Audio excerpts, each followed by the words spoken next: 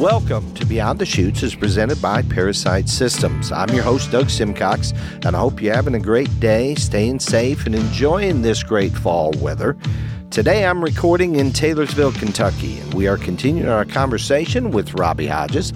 Episode number 4 we're going to put together today. Today we'll be talking about the NFR, his Facebook public service announcements, go-kart racing in Michigan, and we're going to talk a little bit about his music career. Please welcome back to the show, Rockin' Robbie Hodges. How are you, Robbie?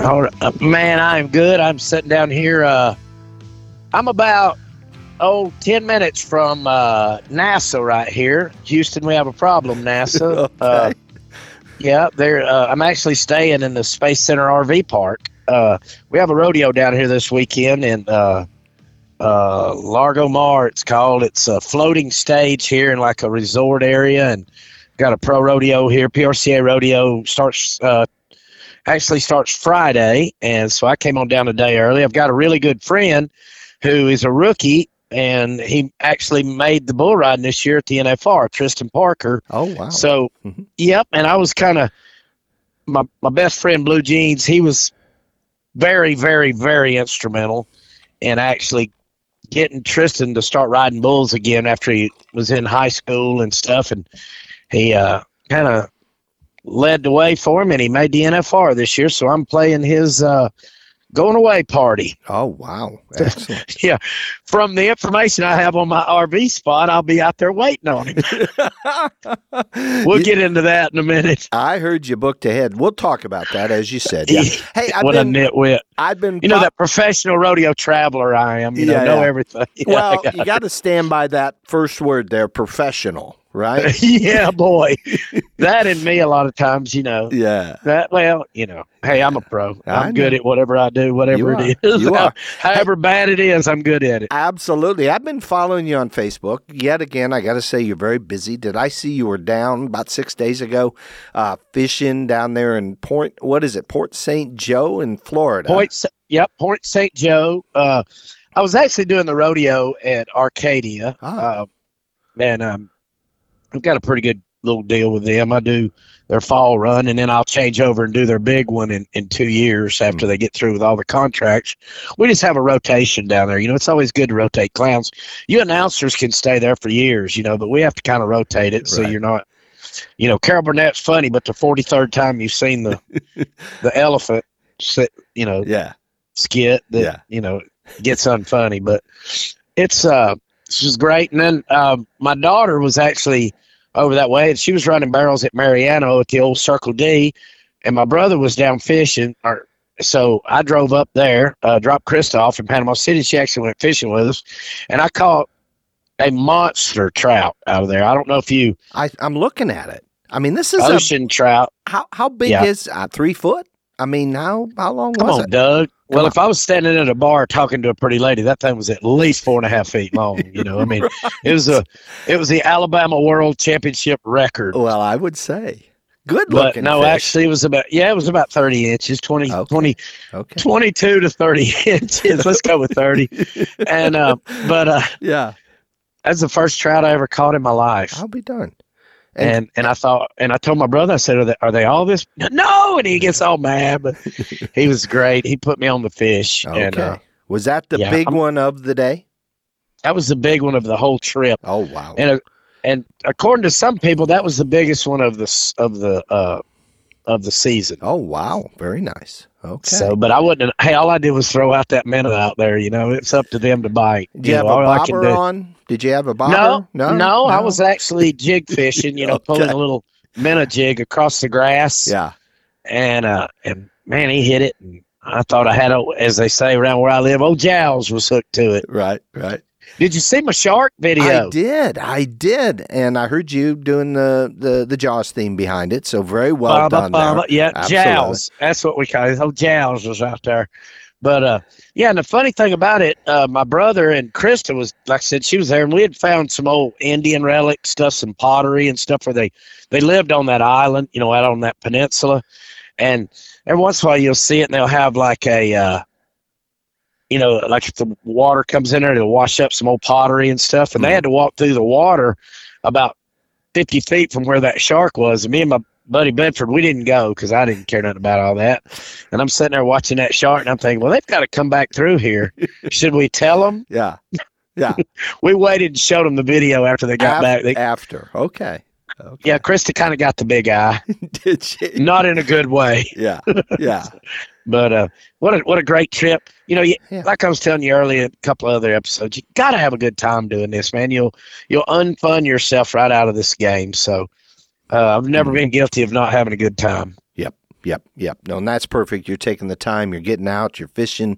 And I got to see my daughter. You know, that was the main thing. I went over and watched her. Didn't have to do anything. And I'd kind of come back to the days when I first started. It was a PCA IPRA section rodeo. So I got to see some of my old buddies, the Drydens, and you know, and there was a new kid clown in there, and you know, and I got to. You know, and he was asking for pointers and stuff. I said, "You're so good. I'm fixing to steal some stuff from you." You know. Yeah. Why not encourage the kids? Absolutely. You know, he's a super good guy, too. Actually, it was Richie Collins. Remember Richie Collins used to fight bulls? It was his son. Okay. Oh, wow. And really good hand. Yep. Yeah. And I was very impressed with him. He's new and fresh and aggressive, and, you know, and it's a lot easier to slow a guy down. You know that, you being in the racing business. You can sure slow a guy down, but you can't speed one up. But that's right. This kid, his timing was great, and I enjoyed sitting there watching him. He had some funny stuff.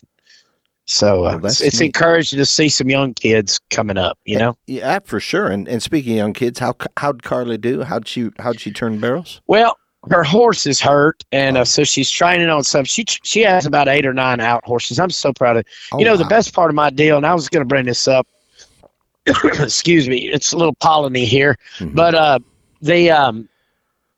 got Reed, my oldest, you know, the one with the heart stuff back in the day when I finally quit riding bareback horses.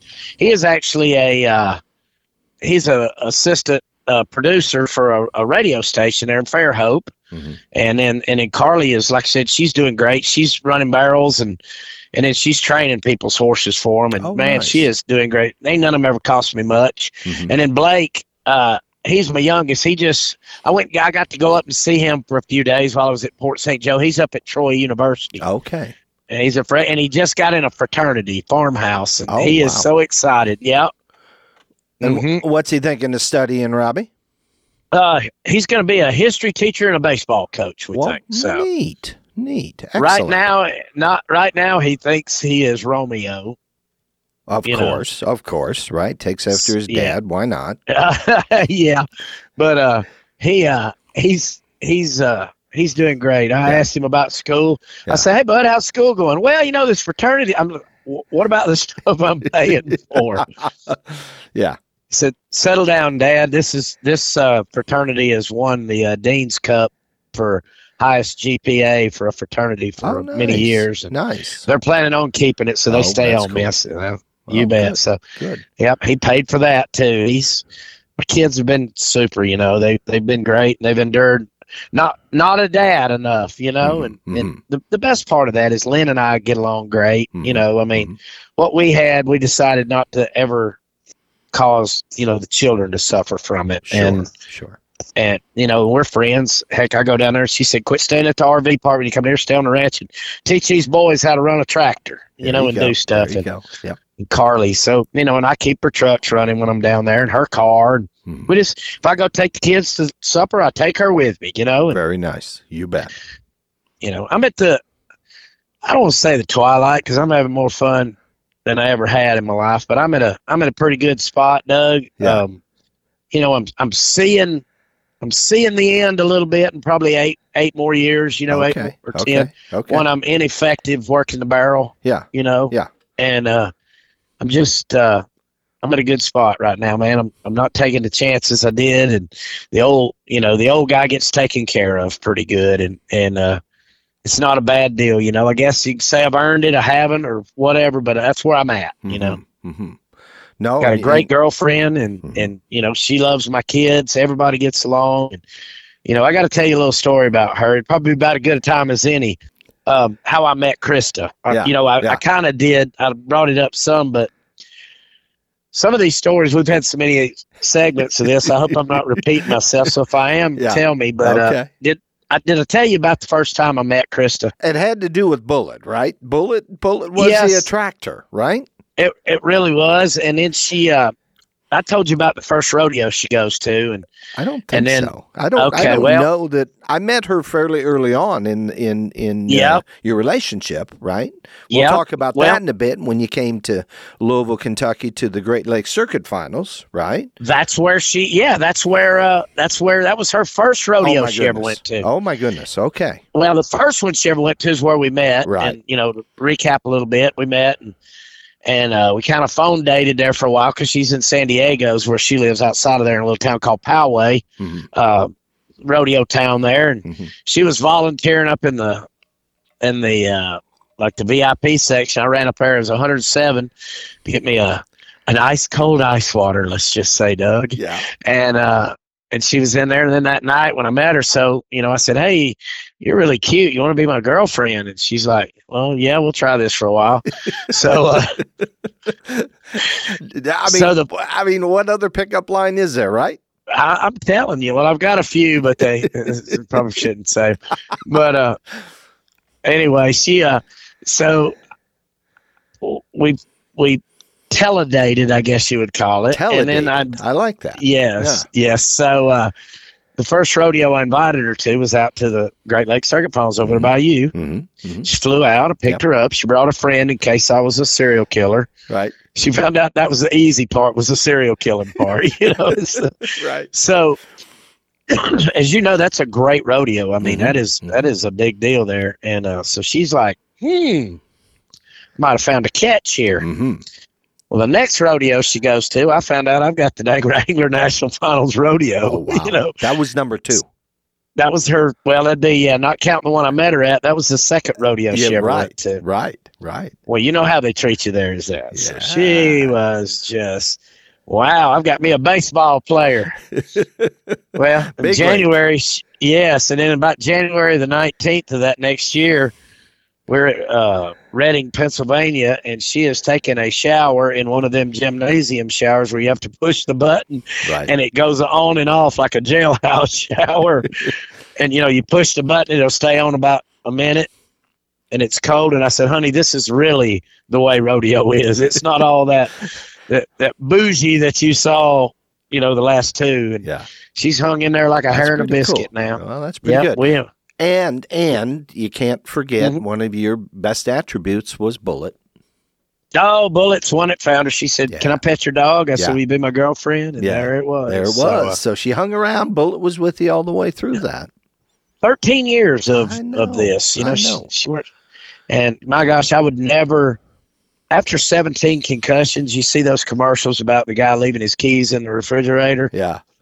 That's me. And she really, from a long distance away, she's got a few more years and she's looking to get out of there. California is a fun place to visit, but it's a little hard living. You bet. And so she's looking, and I'm going to let her be in charge of Bad Clown merch. And, as long as I'm her boss, she's my boss. Don't let her fool you. But I've never met anybody in this rodeo business that didn't like two things about me, and it sure as heck wasn't me. Right. It was Krista and Bullet.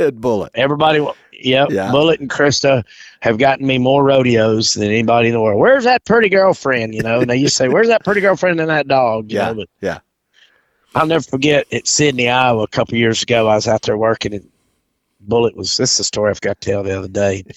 We were at Sydney, and Cody Webster, my opinion, him and Dusty Tutness are the greatest I've ever seen. What a pleasure it is when we were working it. He comes out there during the, I guess it's the first event that I'm out there after the bareback riding.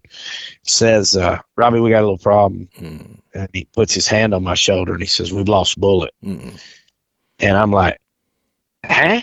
Yeah. And he goes, we can't find him. I thought, oh, shit, I thought he was dead. You know what I mean? Right. Lost can mean two things. Yeah. Pardon my French, but it scared the crap out of me. So I was like, what? How am I going to carry on here? Yeah. And he says, we can't find him, and Krista's in there, and she's crying. Oh, no. I said, because he's been gone a while. And she said she was scared to come tell you. And I said, well, it ain't her fault. That dog, he's going to go have a call. I said, he's somewhere. Don't worry about it. Yeah. So I got the audience. I said, most of y'all know I've got the coolest dog. He was laying out here in the Grand Entry the other night, and the Grand Entry had to go around him. I think I'll send you that picture. Yeah. And so I said, on the count of three, I need everybody to holler like I used to do when I couldn't. Remember when I used to come out of the treadmill when I say, "Bullet"? Remember that, Doug? I do. Yeah. And about a minute later, when he decided it was his time to come on back, on his time, he'd mosey back on over there. So yeah, I got 6,000 people. This place was packed. Yeah. Friday night. He says, I said, on the count of three, y'all holler my dog's name. Well, hell, half of them knew it. But anyway, they go, 1, 2, 3. This place. Yeah. About 2 minutes later, here comes Webster out there, and he gets his head down. He's shaking it. I said, where was he? Oh, he's in the beer stand. Of course. laying in the beer fridge. They had one of them plastic doors on it, so you didn't have to open a door every time. Yeah. He was laying in there, bellied up to one of them kegs, laid up there asleep. Staying cool. Oh, yeah. Well, Krista was mad at him for an hour or two. But anyway, but he was in the old beer stand. He would drink that old beer. He had a chicken friend. I used to do that chicken outer space. Right. And he had that chicken as a friend, Steve. Every chicken I've ever had was named Steve. Right. We were talking about this today. He, one time we were at Los Fresnos, Texas. And I'll never forget this. It come the worst ice storm I've ever seen. And the next day it was 70 degrees, Right. Ice was on everything about an inch thick. So we're all sitting kind of over there in front of one of these infrared heaters, that I bought that goes on top of a gas bottle. Mm-hmm. And we were sitting out there on the patio. I didn't have the upright patio like I have now. I had just one of those carpet things. Well, Bullet's out there laying on one of them. And his chicken's laying right beside him. Him and that chicken got along great. Well, I might or might not have had a glass of Pendleton sitting beside me. Yeah. Pendleton whiskey. Yeah. Well, that stupid chicken gets up and flaps his wings, turns that bottle of whiskey over. Oh. I mean, that cup of whiskey water over. Oh. So I look down, and that chicken and Bullet are both drinking that. Really? Whiskey? That Pendleton whiskey. Okay. Well, that Bullet just rolls over on his whole side. He's out. He's having time. Well, the chicken is a rooster. Yeah. And I guess I'm glad I didn't take that chicken to too many bars, because when he got drunk, he liked to fight. Yeah. Okay. You know that one guy that's cool as hell that you want to be around all the time until he gets drunk? Yeah. So this chicken, Bullet's laying over there, and he hears the chicken get up, and this chicken's going, brr. He's all mad. He reaches over and just pecks the crap out of Bullet. Oh. And Bullet's like, what the hell did you do that for? So he walks over to this heater, and it was that silver around it, and he sees himself. The chicken. The rooster. Yeah. Okay. The rooster sees a rooster in the mirror, in the mirrored thing around infrared heat. Mm-hmm. And he jumps up there to flog it. And what he does, just say it smelled like burnt feathers for a little while. Oh, my. It got him, because it flew up and it got its tail on fire, and I'm out there stomping this chicken out. But it didn't hurt it. It just, I had to put it inside. It got a little cold that night again, and it burned about half the feathers off and burned its little beak. He did it twice before I could get over. Burned its foot. Oh, my. Yeah, so whatever y'all do out there in America, do not get your chicken drunk. That's right. And then that's right. Around a fire with a mirrored back on it, because he got. And Bullet, you can see him over there snickering. I'll teach you to peck me. Oh, my. I had never heard that one before, Robbie. Yeah. And then, do you remember, I used to haul my little cousins with me, John Orbaugh and Matthew. Yep. Okay. Well, Jonathan had gotten, I think he was fixing to join the Army. I ruined him. He traveled with me about 2 years, and he said, I need something a little easier, so he joined the Army. Joined the Army, yeah. Joined the Army, did great. Made it up to staff sergeant, motor pool sergeant. Nice. So I'm over there one day, and I had left Steve with him because I was flying to some gigs. Mm-hmm. And a few weeks turned into about 2 months. Well, my Uncle John's show had a chicken house, okay? And that's where I'd go over and get the chickens I'd use to send my chicken into outer space, to save one of them's life and let him live on the road instead of being, a Sunday dinner. Right. So, they say they don't, but they give them chickens steroids because they only live about 6 weeks, Right. and off with their heads. And, the whole, I ain't going to get into that, but, so they're humanely harvested. Is that the word? Yeah, I would. Well, okay. They're you harvested. Like that? You bet. Yeah. You bet. So this chicken lives for about 8 months. Okay. Oh, wow. So I called Jonathan. I said, Jonathan lived down the road from me, and I was leaving to go to a rodeo, and I need to do that act. In fact, I was going to Talladega to the one of the cowboy tour things, I think. And I said, hey, Jonathan. I said, I need my chicken back. I need Steve back. And he just laughed. He said, have you seen that chicken? I said, no. And he said, come down here and get him. I said, all right. Doug, I was about 200 foot from that chicken. Yeah. And that thing where all them steroids had blown up, and it was as big as a beach ball with wings. And it was sitting down there on a stump with a tattoo smoking a cigarette. Oh, it was not. My goodness. It was a Billy Badass chicken, because he'd been on steroids. He looked like Hollywood Don Yates standing there. And I said, well, Jonathan, run on down there and get that chicken. He said, the hell with you. I ain't going there and get that chicken. You going to go get it. Every time we get through near that thing, it'd blow up. I said, you know what? I think I'm just going to go over and get Uncle John to give me I reckon he roided out and had a heart attack and died. So I went and got another. But that thing, I said, is that him standing on a stump? And he said, he ain't standing on no damn stump. I said, you run on down there and get him. I ain't touching that dang thing. So he got to stay in the woods. Okay. He had a dead coyote he was eating, I think he had killed. Oh, or wow. Something. Wow. Yeah. He was like Booster Rooster. Yeah, he did. Yes. So that was the end of Steve, and he wouldn't have fit in the mailbox anyway. I hauled him in. But stupid stories by Robbie. Oh, lots of them. I guess you saw my public service announcement. I did. I've got you pulled up right here on my screen. Yes. It caught my attention. The one, I think you posted it yesterday or the day before, and it's from a year ago. Yeah, I reposted it. Doggone, this is really good. Now, for those that are listening, if you haven't been to Robbie's Facebook page, I put his Facebook address into our listener notes, so you can find it there. Right. But it's a PSA. It's a public service announcement, really trying to inform the public of what it's like to drive a big rig. Yeah, I'm 64 foot of rolling death here. And destruction, Yeah. I'm I'm one bad driver from blocking, all four lanes. Absolutely. Yes. Absolutely. Now, and I hadn't heard this concept before, but I really, really, really liked it. When you were talking about merging, right?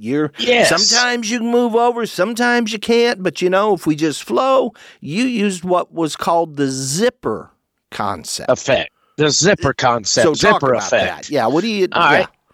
Okay, well, when people get on the entrance ramps at interstates, okay, we stay in the right lane just because, I run 72 miles an hour wherever I go on the interstate and everything. That's the prime for these old new Ram trucks, if I'm in a hurry, I might run. I'll look up, if I bump it up to 75, if I'm out and there's no wind or anything, and it's where that's your sweet spot on these trucks.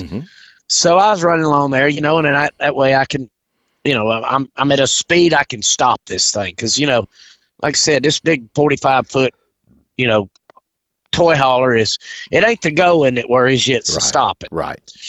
And these trucks are great. And I've had 10 of them. I have a great deal with Ram so when people get on the interstate, they just assume that, well, I'm coming down the interstate, I own it now, and you're going to get over. Right. Well, they may not see that there's a Hugo beside me, right? Or a smart car or even a semi, because you can't tell when when you come up to me.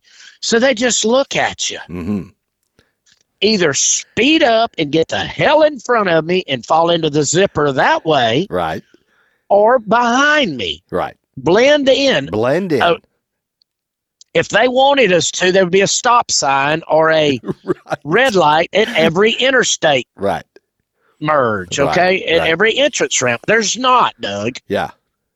So people, and like I said on it, when you're looking at me and you've been a quarter of a mile down the emergency lane running through the rumble strips, looking at me confused, that's not good. No. And maybe adjust a little bit, right? Maybe adjust a little bit. Gas that sucker up, like Ross Chastain, or back off a little bit. Yeah, absolutely. And get behind me. I'll let you do what you want once you get in my lane. Yeah, but I'm not required to get over. Yeah.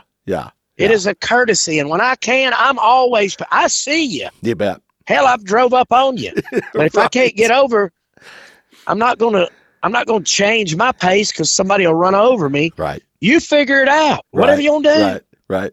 And that's why I always. And another thing that really, and this will be my next one, is there is a reason that 64 foot of rolling death. I weighed this thing the other day. Yeah.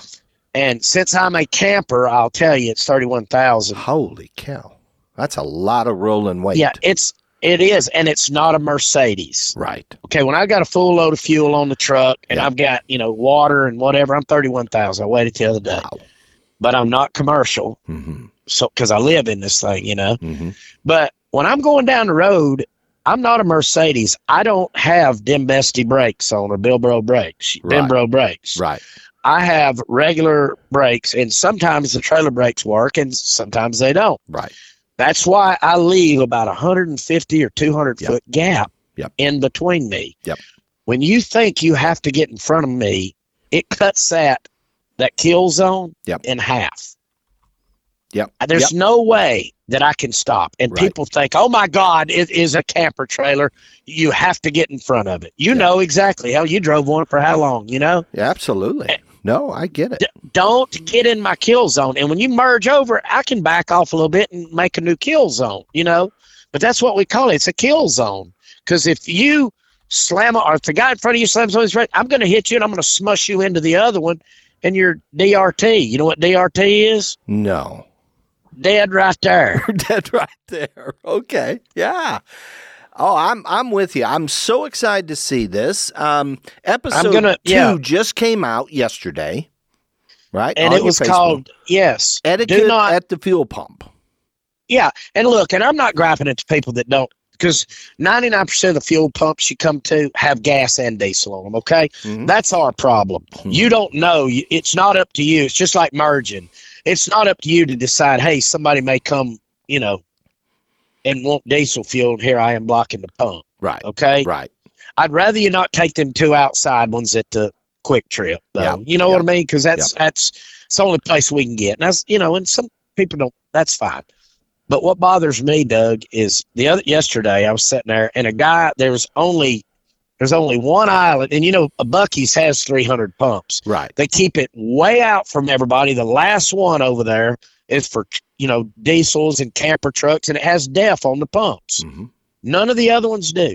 There's 280 pumps there. Mm-hmm. All of them have diesel, okay? Mm-hmm. This guy may have been getting DEF. I don't know what he's doing, but he blocked the entire thing for like 10 minutes, and he's just sitting there. Yep. When you get your diesel and you're at those pumps, get the hell out of the way. Don't pull up. Well, if you fuel up at a Flying J or a Love's or a Pilot, and I'm talking the truck lanes now, right? The semi lanes. After you get your fuel, you do roll up. So if you got to go inside and pay, you bet. You get out of their way. It'll save you. You bet. It'll save you some ankle injuries. Exactly. Drive up to the damn thing. Right. This guy sat there for no less than 15 minutes. What I do, I click it on. I've got a 100-gallon tank. I click it on. I know how long it takes. I went in there, got me a biscuit, came back out. Mm-hmm. I thought, well, he'll be moved then, Mm-hmm. And nope. He sat right there, and I just looked at him. So I get through pumping my fuel. I didn't even get DEF. I was aggravated. I didn't even fill my, I have a 50-gallon on these new Rams, and I didn't even fill it up. I was aggravated. And he just sits there, and I'm trying to move. And I did sit down on that horn and honked at him for, like a honk. Right. The angry honk. Yeah. You know, where you really fold your wrist over and hit it hard. Yeah. You honk so much you turn your windshield wipers on. You bet. And then he does a button hook and goes over on the other side. Oh, my. He had something going on, right? He had something going on. Maybe. I don't know. But good gosh, don't go shop. No, that's for sure. That's for sure. And then the other informative thing is don't buy diesel where they're dumping diesel fuel in. I heard that. I don't believe I'd heard that before, so I really appreciate that. Sounds like when they're refilling the tanks, you're gonna stir up all the silt and everything. Well, they use a 4-inch dump line that looks like a sewer hose, and they run it down in that tank. Well, it ain't hooked to nothing; it just goes in there, okay? And they pump it out there. I mean, you got 5,000 gallons on that truck of diesel. And they push it in that tank. Well, all that settled algae and that mud and dirt, whatever's washed in there, and water and everything else it settles. That's why, if you'll notice, on them tanks, the what we call the draw line doesn't go all the way to the bottom of the tank. I see. Okay. Yep. So it lets all that stuff settle out. Sure. Yeah. So when they do that, it stirs all that algae up when they dump that 4 inches of diesel pouring in there. And I mean, I've had it happen where I made it about 10 miles and my filters were just clogged up. Okay. So especially if they don't have a good filter system on their pumps, and some places they don't, Right. So that's just another pump. But that's what I'm going to start doing, I think, is driving public service announcements. I like it. And I've got about 3 or 4 more topics around driving big rigs. If you want me to I'll send them to you. I would love them. You got to have this. I see it's only a 10-part series that you're talking about here. I just threw that out there. I'll do another one every week or so, just a reminder. And if you've got any ideas and you want me to, if you've got some ideas on what people do and y'all want me to bring them out to the general public of non-driving Houston area, Dallas people, Atlanta, that don't, For sure. No, I've got a bunch of them. We'll talk about that after the show, maybe. Okay. Okay. All right. Yep, I would love that. So let's shift gears. I mean, literally, let's shift gears. Let's go racing. I'm sorry, I'm coughing the whole time. I'm out here. It's that time of the year. Yeah. I guess it is. I thought that was the spring. No, it comes in the fall too. We talked. I was down to the F1 race in Austin. Oh, you went down there? How was that? Oh, I loved it. Had a great time. Me and 430,000 of my best friends were there. Wow. Over the 3-day period. 430,000. Over 3 days, running total. I think there was 180,000 there, they said, on Sunday. Good Lord. But got to see, what a beautiful track. Just a neat track, great facility. Went with some great guys. Just had a lot of fun. But coming back, I got a cold too, Robbie. Okay? You did? Okay. A little bit of sinus, a little bit of sore throat, a little bit of coughing and that sort of thing. Feeling much better now. Been taking care of things. I ain't going to get to dang COVID here talking on this microphone to you, am I? I am wearing a face mask right now, even though I'm the only one here in the studio. Yeah. I'm wearing one. Okay.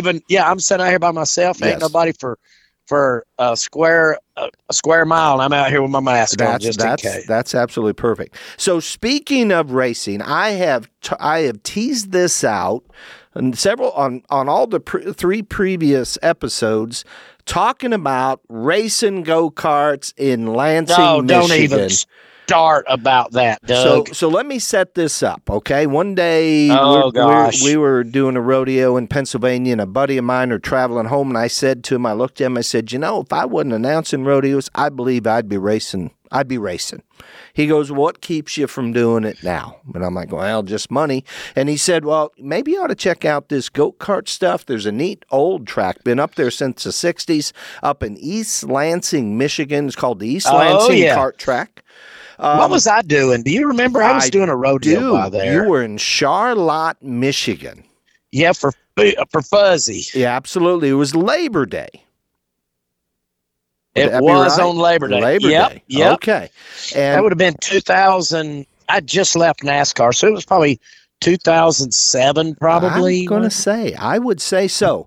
Now, and I had my friends with me. Remember the computer folks, Hems and Garrett John. Hems and Homs or Garrett John.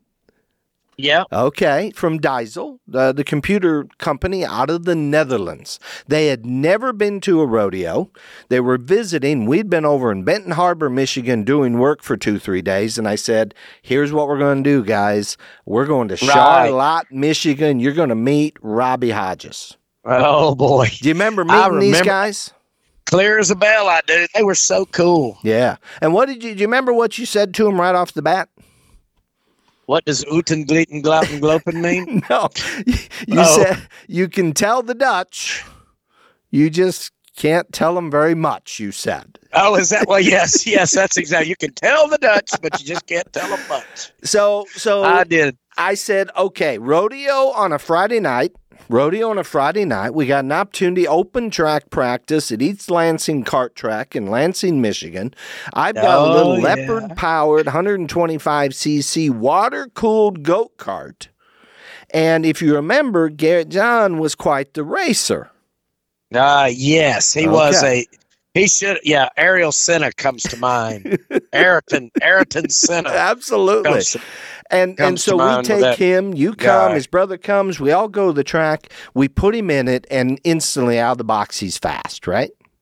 I mean, like, yeah. Okay, shut up, Doug. You know he was fast. You were all excited. I think you had a driver's suit on, you had racing shoes, you'd brought your own helmet, you had driving gloves, you were all decked out. You said, I'm going to show you road course racing on asphalt. It's what you said. I'm going to show you, pretty much. I said, this hillbilly SOB is going to show you the short way around this damn thing. Mm-hmm. Go ahead and get out your stopwatch. That's right. About 7 minutes later, I said, Doug, go ahead and get out the wrecker. Was there... I never made the first damn turn, remember? There's 12 turns, 13 turns on this track. And I just got to ask, I don't remember, I don't have video, none of that. Was there ever a turn where you didn't spin? No, I drove it off in there, and I was just going to sail her off in there, and heat the old right rear up, let it just fold right over and maybe pick that left rear up, show y'all city slickers how this redneck does it on the dirt track. I never made a corner. Well, I did after Hans and them had to come out there and, after they came out. And he put a lot of pressure on us, didn't he? He was a good racer. Yeah. Now, let me, so about the 13th time that y'all had to come over in the tires and get me out of it, I said, Hans, can you show me the short way around this damn thing? That's right.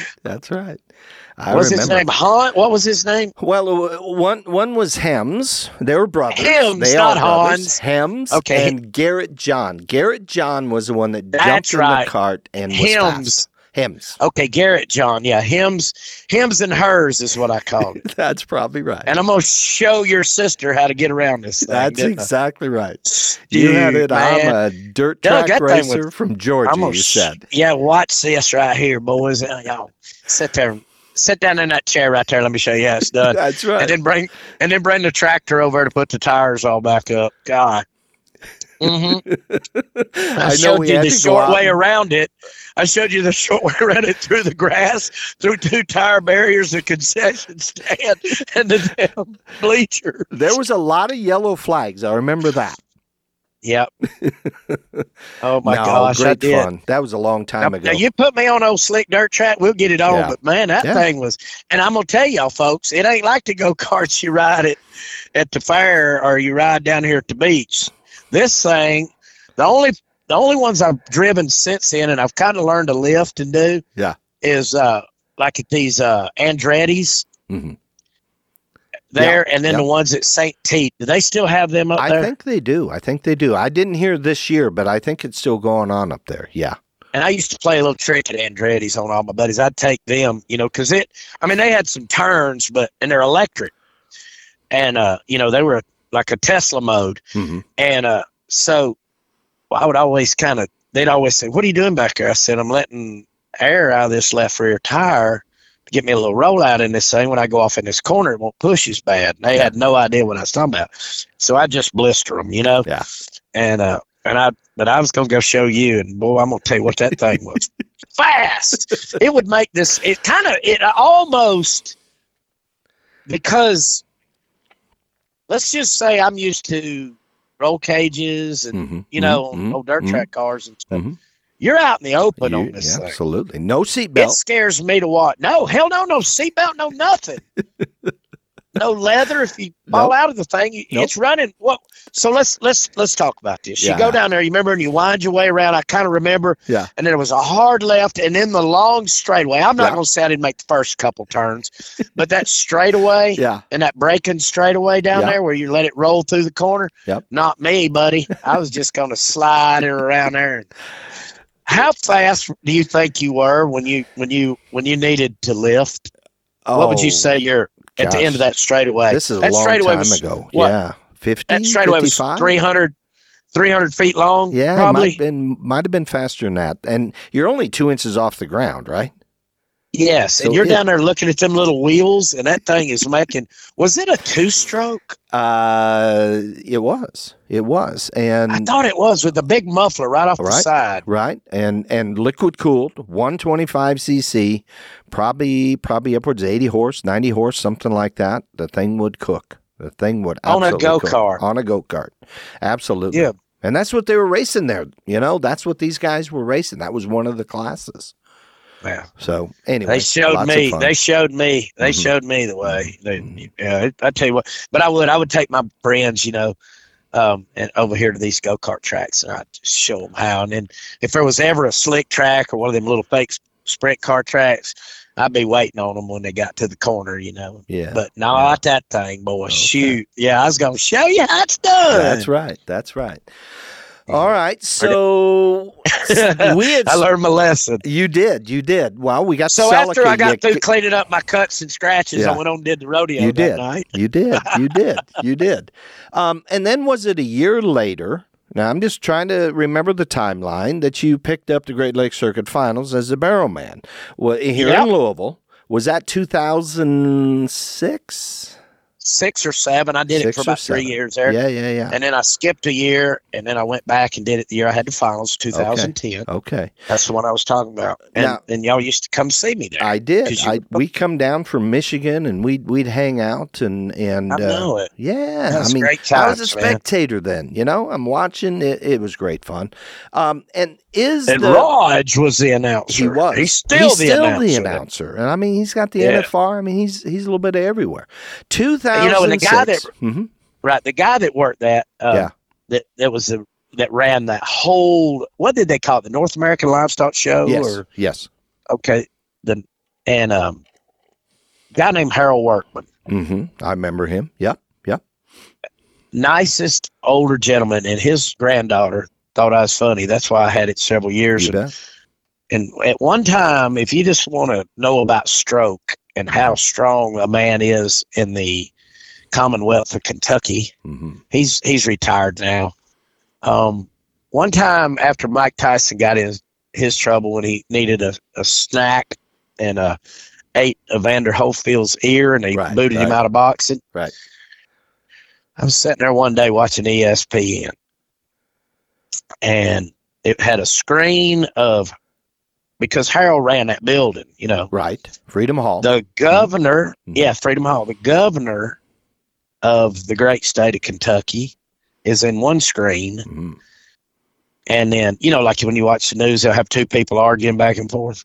And Harold Workman was in the other screen. Right. And the governor of Kentucky said, Mike Tyson is a disgrace to the sporting industry and the sport of boxing especially. I can assure you he will never fight in the great Commonwealth of Kentucky. And Harold Workman looks over there at him like they were sitting at the same place and said, the governor is mistaken. Mike Tyson will fight here, and it'll be the biggest pay-per-view in history. Oh, wow. Well, turns out Mike Tyson fights there about a month later. Yeah. That's some dang stroke there, buddy. Absolutely. Lots of influence. And he did, and he fought, and it was the biggest pay-per-view in history, like that at the time, when he come in there. But he sure did, man. He sure did. That was because it was something to do with Ali, because he's from Louisville. Right, right. And a lot of great cowboys, come through that. That's in 2 weeks. They're going to have that circuit finals here again in Louisville. Oh, yeah. Yep. John Harrison will be doing it. John's done the NFR for the last 38 years, I think, or something. No, we just found out he made it again. He got it again. And He's perfect for that job. He's one of my best friends, and Doug, if I've never taken anything out of this business in my latter years of this, I have some of the best brothers and friends in this business in the world, and I'm their rebel rouser. Right. When they need something yelled at, because they're all scared to do it because they'll lose. I can't say that, Robbie, but you ain't scared to. Right. And and each one of us, each one of the big, you can call it the big six or the big 5, 6, whatever it is. Me, So's, Rump, John, Matt Tarr, Johnny, whoever, one of them guys. Every one of us have a job in this deal. Rump, he's the guy that keeps everybody, he's the one that finds us rodeos, let's say, and like Sosby, he's the calmer. Mm-hmm. Okay. John's our money getter. If you can work one after John Harrison, you're making money, because he charges, he ain't scared to. And then I am I'm the axe man, or I'm the, for lack of a better term, I'm the stirrer. When they get something, I'll get it to meet, and I'm the one that throws them a card, walks out of the meetings. I bring up the rules that everybody's scared to bring up, or I'll bring up, situations, and they let me be that guy, and I love it. And I said, please, they said, Robbie, you're going to lose rodeos, you keep doing it. And I said, please don't ever change this. This is my job. This is my contribution to our friendship. So they said, all right, if you want to do it, you go right ahead, bud. You idiot. Yeah. But we all have this job, but we have become such good friends. That is so neat. In the past, that might have been looked at a little more competitively. You're a competitor of mine. Well, exactly. And we are to a point, but, we try to keep, we try to keep it mixed up enough to where nobody has, all of us have certain rodeos. Like when I was doing the interview from Pasadena, I've had that rodeo for 14 years, John's had Ogden, Utah for dang near that long.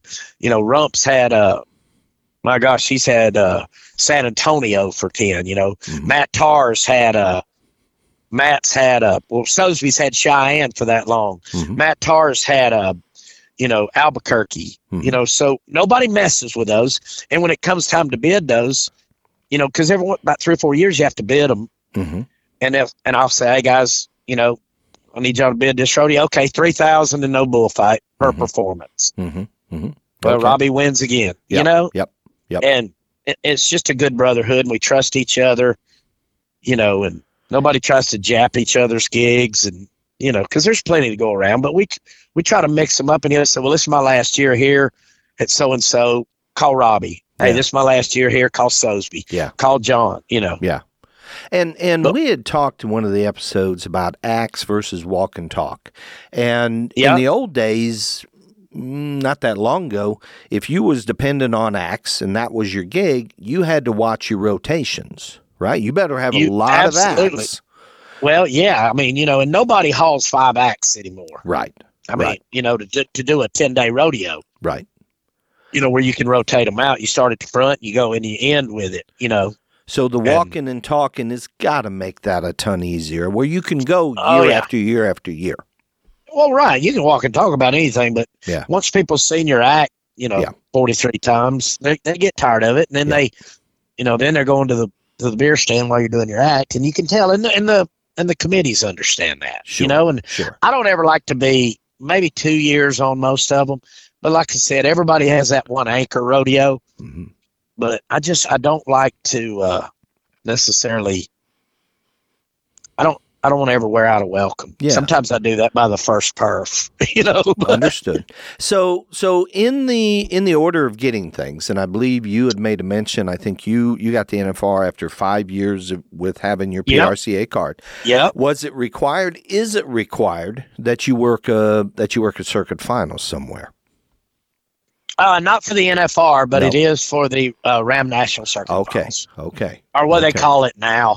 What do they call it now? The NFR Open, I think it's called. I hate that. That is the stupidest, most ridiculous thing that I've ever heard. They don't call it the World Series Open. They don't call it the Super Bowl Challenge. It's that's some nitwit came up with that. And It's terrible. Yes. And yes. everybody hates it. Not one person. I've never heard one person ever say, "Well, we like this," called the NFR Open. You know. Yeah.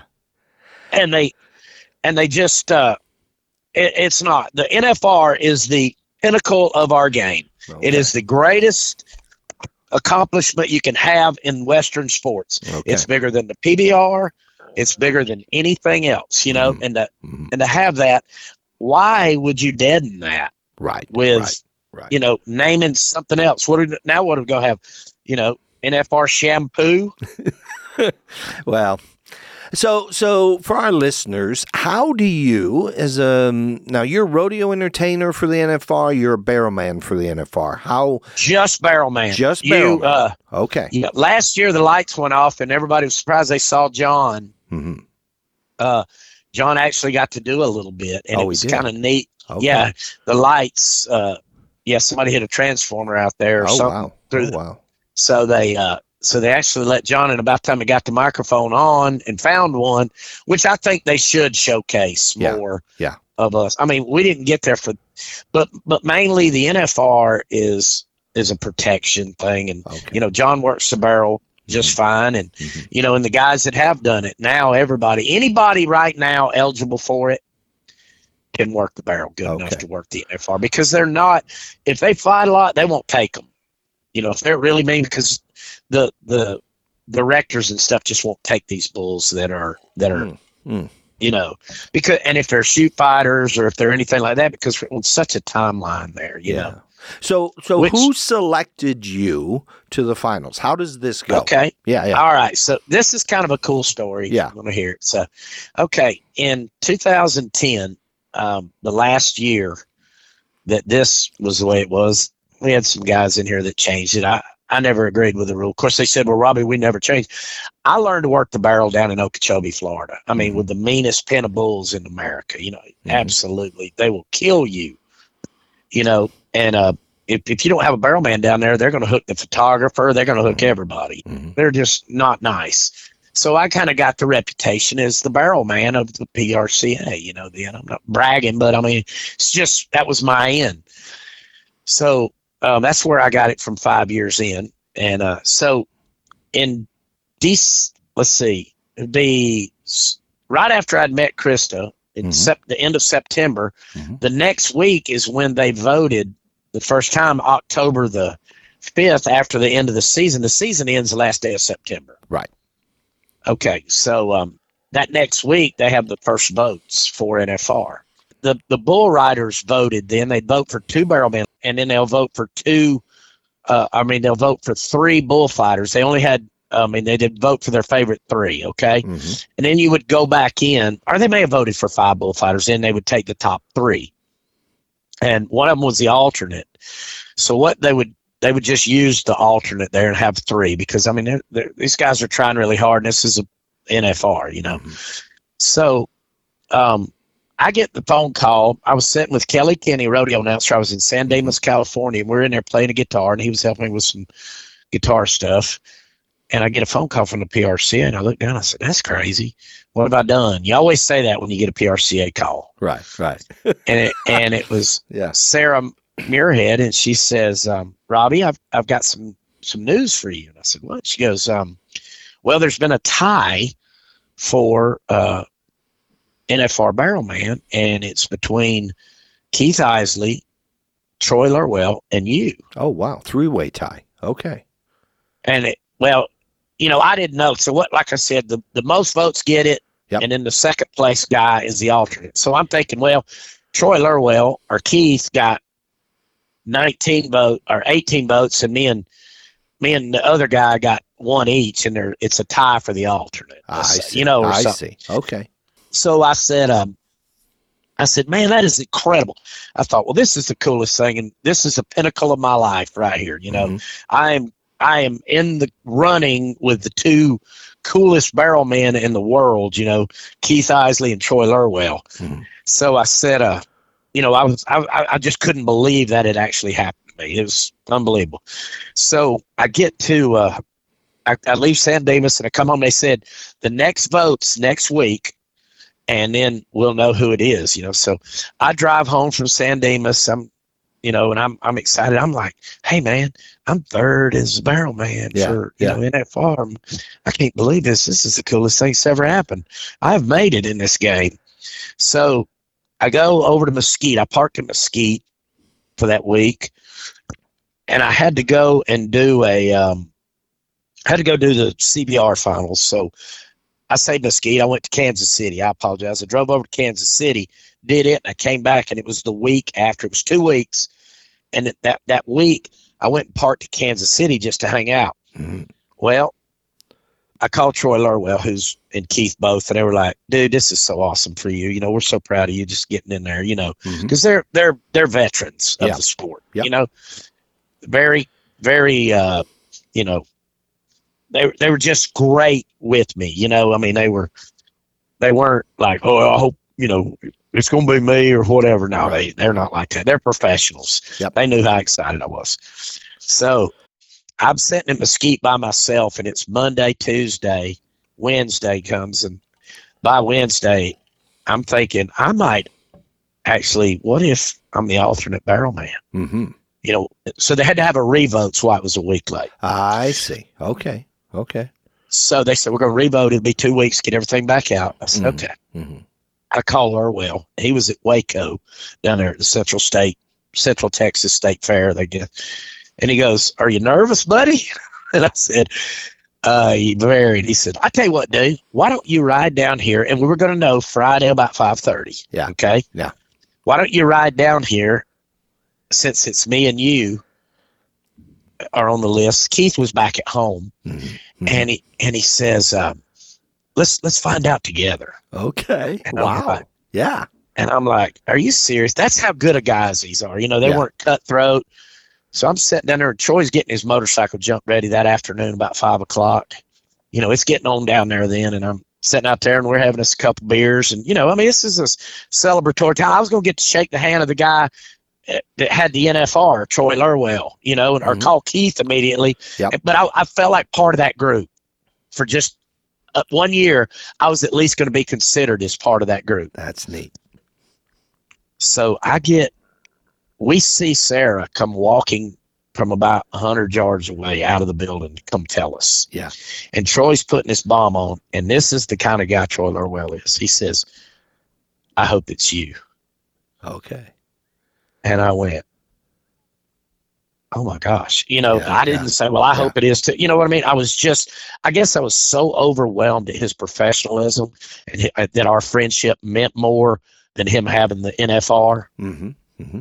And he said, and I'm going to tell you this, I'm getting married out there. If you're if it's you and I tied for the alternate, you're getting it. Okay. Because I'm like, oh my gosh, this is all happening within 2 minutes of her walking to us. Mm-hmm. Mm-hmm. And I'll never forget, the phone rings. It seemed like a 45-minute thing. The phone rings, and Donna Keffler calls, and she goes, Robbie? Yeah. And I said, hang on, Donna. And she had known about it. She was calling to congratulate me and didn't know that I knew about it yet. I said, hang on, Donna. I got to talk to, what's her name right there? She said, just leave me on the phone. I said, okay. Yeah. Sarah walks down, and she goes, congratulations, Robbie. You're the Wrangler National Finals barrelman. I just dropped my beer and sat down on a bale of hay and squalled for 20 minutes. Really? I mean, unbelievable. Yeah. Unbelievable that this happened to a dumb, redneck, bullied kid from Georgia that had no business in this world getting the NFR, Yeah. And Troy, and I mean, people called. I got to call people that raised me. Mm-hmm. I got to, and it was the greatest experience of my life ever. Yeah. It was great to do once. I mean, if I ever got to go back, they'd want me there to protect. That's fine. Mm-hmm. But that's why if you look at my Facebook, I try to be so encouraging for these guys that are on that list that don't know they have it yet. Mm-hmm. Mm-hmm. Because, I want them to experience what I got to experience. That makes sense. Yeah, it does. And for our listeners, what was that like? I mean, you're on the largest stage in the sport of professional rodeo. You're at the NFR, 10 days in December. Yep. Okay, 10 performances. Go ahead. And And because I always was I was always the amateur guy. My buddies, they were still all my great friends that I rode with, but they all went to the PRCA and rode. They did very good over there. I couldn't handle the heavier horses, so I never went over there. I went just to go with them, and film a permit, did okay, but I never was. I'd have had to get in a truck with Will Lowe and them. They had to show me how to ride them heavy horses. Right. My guys were great and they were doing good, and Phil Broom almost made the finals one year. But just for me to get that was just like I don't even know how to describe it. It's the greatest. I remember just laying there as a kid and going back to when I was riding old Meg out in the barbed wire pen, and how many times that when I practiced, I slid up to win the world. Yep. As the round 10, and all I had to do was be 80 points to win the world, and how many dreams of that. Yeah. And here I'm going to be. The funny thing about it, Carl Stressman and all the people at PRCA, we all went out Thursday night before we found out on Friday, and they knew it. Okay. And couldn't tell me. They couldn't tell. Okay. So, and I had no clue. I mean, they were laughing and cutting up, and even like the wives of the girls that worked at PRCA, I was friends with some of my husbands, and they would be like, if you tell him, I will kill you, I'll lose my job. Yeah. And stuff. But they already knew that I'd won it because I'd gotten a pretty good majority of the votes, I guess you could say, Okay. So, but I remember the first day, so I go out there and I get out there and I remember driving, and I stopped and picked Heath Wright up from Ricochet, and he rode out there with me. And I stopped there in Bryan, Oklahoma, and got him.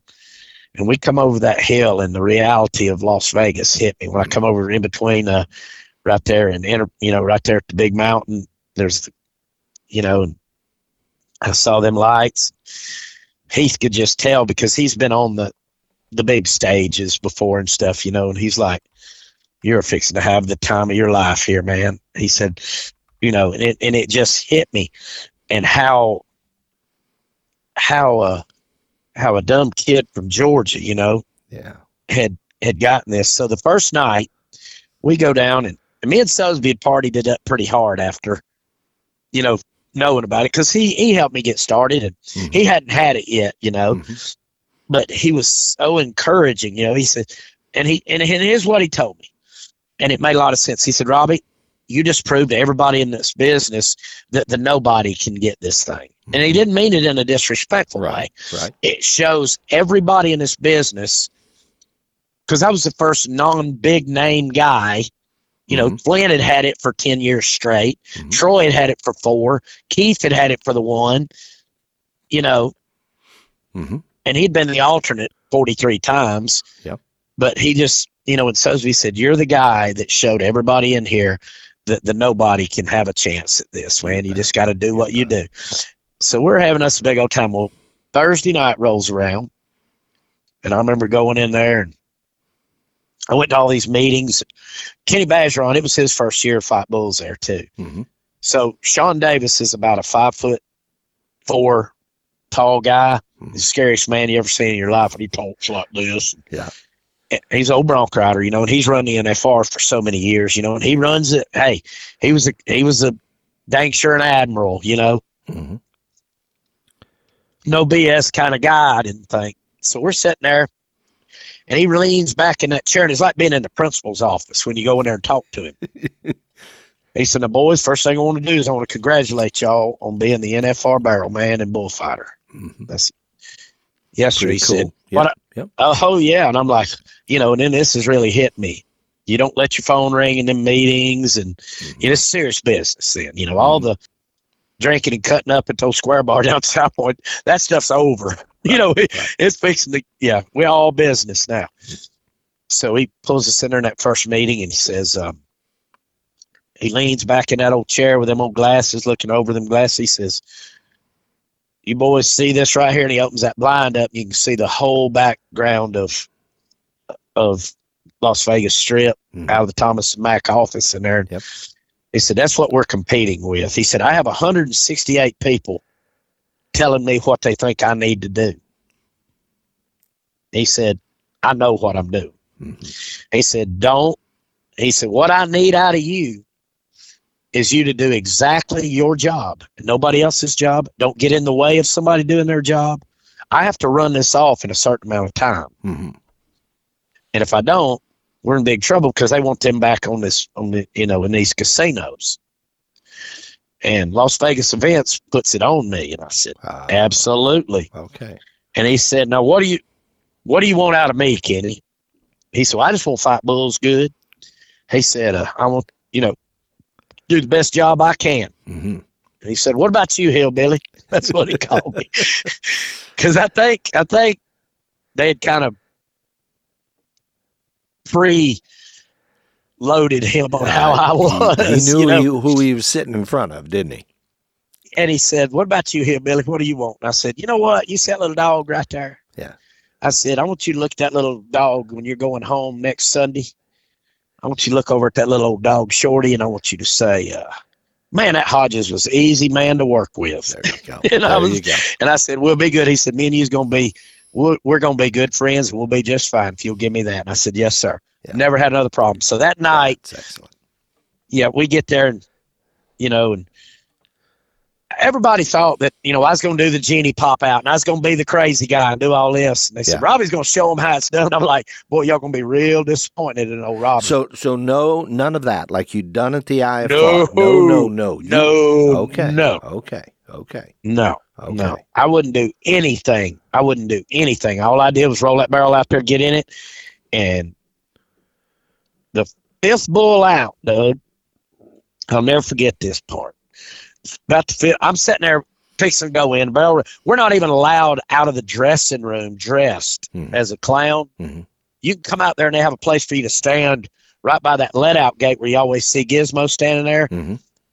When we're, on the TV broadcast, we're not allowed to come out of the dressing room dressed as a clown for a distraction until till the barrel racing starts. Okay. So we sat in the locker room. Well, they put a keg of beer in there. Well, hell. I'm going to have me one, knock the edge off there. Yep. Well, about 4 in, I'm like, I better back off. So I did. I was fine. I was out there drunk, but, I did find the keg.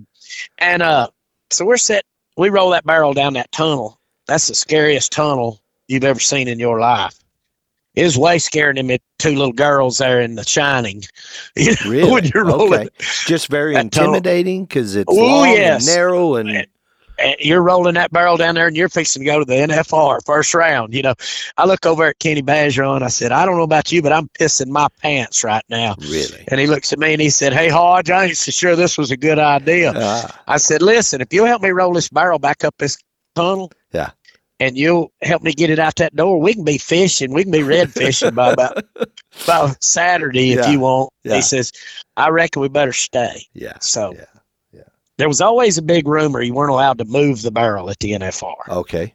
Once it's in the arena, it stays put. Yeah. That was the rumor. The rumor rule, yeah. Okay. I mean, you get fined or fired or whatever. Yeah. Well, I'd made a living packing that barrel in there on them wrecks and going digging guys out. Well, about 5 bulls in, I've got the picture in here on my wall. Mm-hmm. Cajun Monkey hangs up Clayton Williams' foot in the rope. You probably remember that. Mm-hmm. Mm-hmm. And I was back about, 60 yards. It ain't much longer than that. So I was pretty far back yonder. I was probably closer to the calf box than I was to the... I see. And that's where they wanted you. Yeah, they just wanted me back so I could be in line of sight with Sean. Okay. In case there was a problem and he needed me, you know what I mean? Yeah. So, and then, if I was doing too much, he could tell me to calm down or, if I'm clapping or whatever. Yeah. So I said, Cajun Monkey hangs him up and all I see is Clayton go down. And when I do, I see Monkey just jump on him and start just pouncing on him. Just out of instinct, I grabbed them handles and I went in there and got to him. When I got close enough, I said, oh crap, it's his foot's hung. So I jumped out of the barrel. Well, it got knocked over, and I climbed out of the barrel and went to him, and we, and them boys got him loose and everything. Mm-hmm. So and this place goes crazy. I mean, they go absolutely berserk. Yeah. Because they'd made a good save on a guy that was in, the bullfighters did. I didn't think nothing about it. So he says, I go up there to the Coors suite when I get through, and Krista's up there. She's up there smooing with Luke Perry was up there. Okay. Yeah. I got the picture. She's up there with Luke Perry, and they're talking, and she's loving all over him. Here I am working my guts out this little easy rodeo, I said, well, I guess you like this game, don't you? This third rodeo you've been to, and you sit up there, hugged up on old Luke Perry, God rest his soul. What a good guy. What a good guy. And so he, I'm up there and I'm and Donna and them are like, oh my gosh, you moved the barrel. It was so cool. And about that time, 2 or 3 of them little whippersnappers out there, Sean's going to have to talk to you. You're probably going to get fined for moving the barrel at the NFR. And I'm like, well, okay. I was prepared for it. I didn't think about it, Doug. I just went and did it. Yeah. And so, and the whole time they're in there, you need to come with us. We need to talk to you down there with Sean. He has a meeting with you. Yeah. I'll never forget, as long as I live, Pete Coors owns Coors, that little beer company. Yeah. Is standing up there. And, he's like, great job, man. Congratulations. And here come the guys, they just wanted me to get fined because I was the new guy, and I'd kind of stepped over some people, I reckon. And they said, I ain't going to mention no names, but the whole time I'm down there, and he says, well, let me tell you this, Sonny boy, as I'm walking out of there, if you get fined, I'm paying it. That's the first time we've seen our barrel in 25 years here. Oh, wow. Okay. So I said, okay. All right. Okay. As long as I don't get fired. Yeah. So I go down there, and Sean's sitting in that office. And he said, boys, I need to talk to you just a minute. Let me have Robbie here a minute. And he says, Robbie, couple, 3 things I need to visit with you about. And I said, yes, sir. I was very respectful, because I knew I was fixing to get to choose. And he says, first thing, need quit clapping just a little bit early so they can hear your name. I know you're excited. Second thing is, I know you watched Keith last year, and this is another cool deal, but he said the camera's above you now over the calf box, so you're not blocking the line of sight of the barrel. Okay. And he said, and another thing we need to talk about, said that barrel.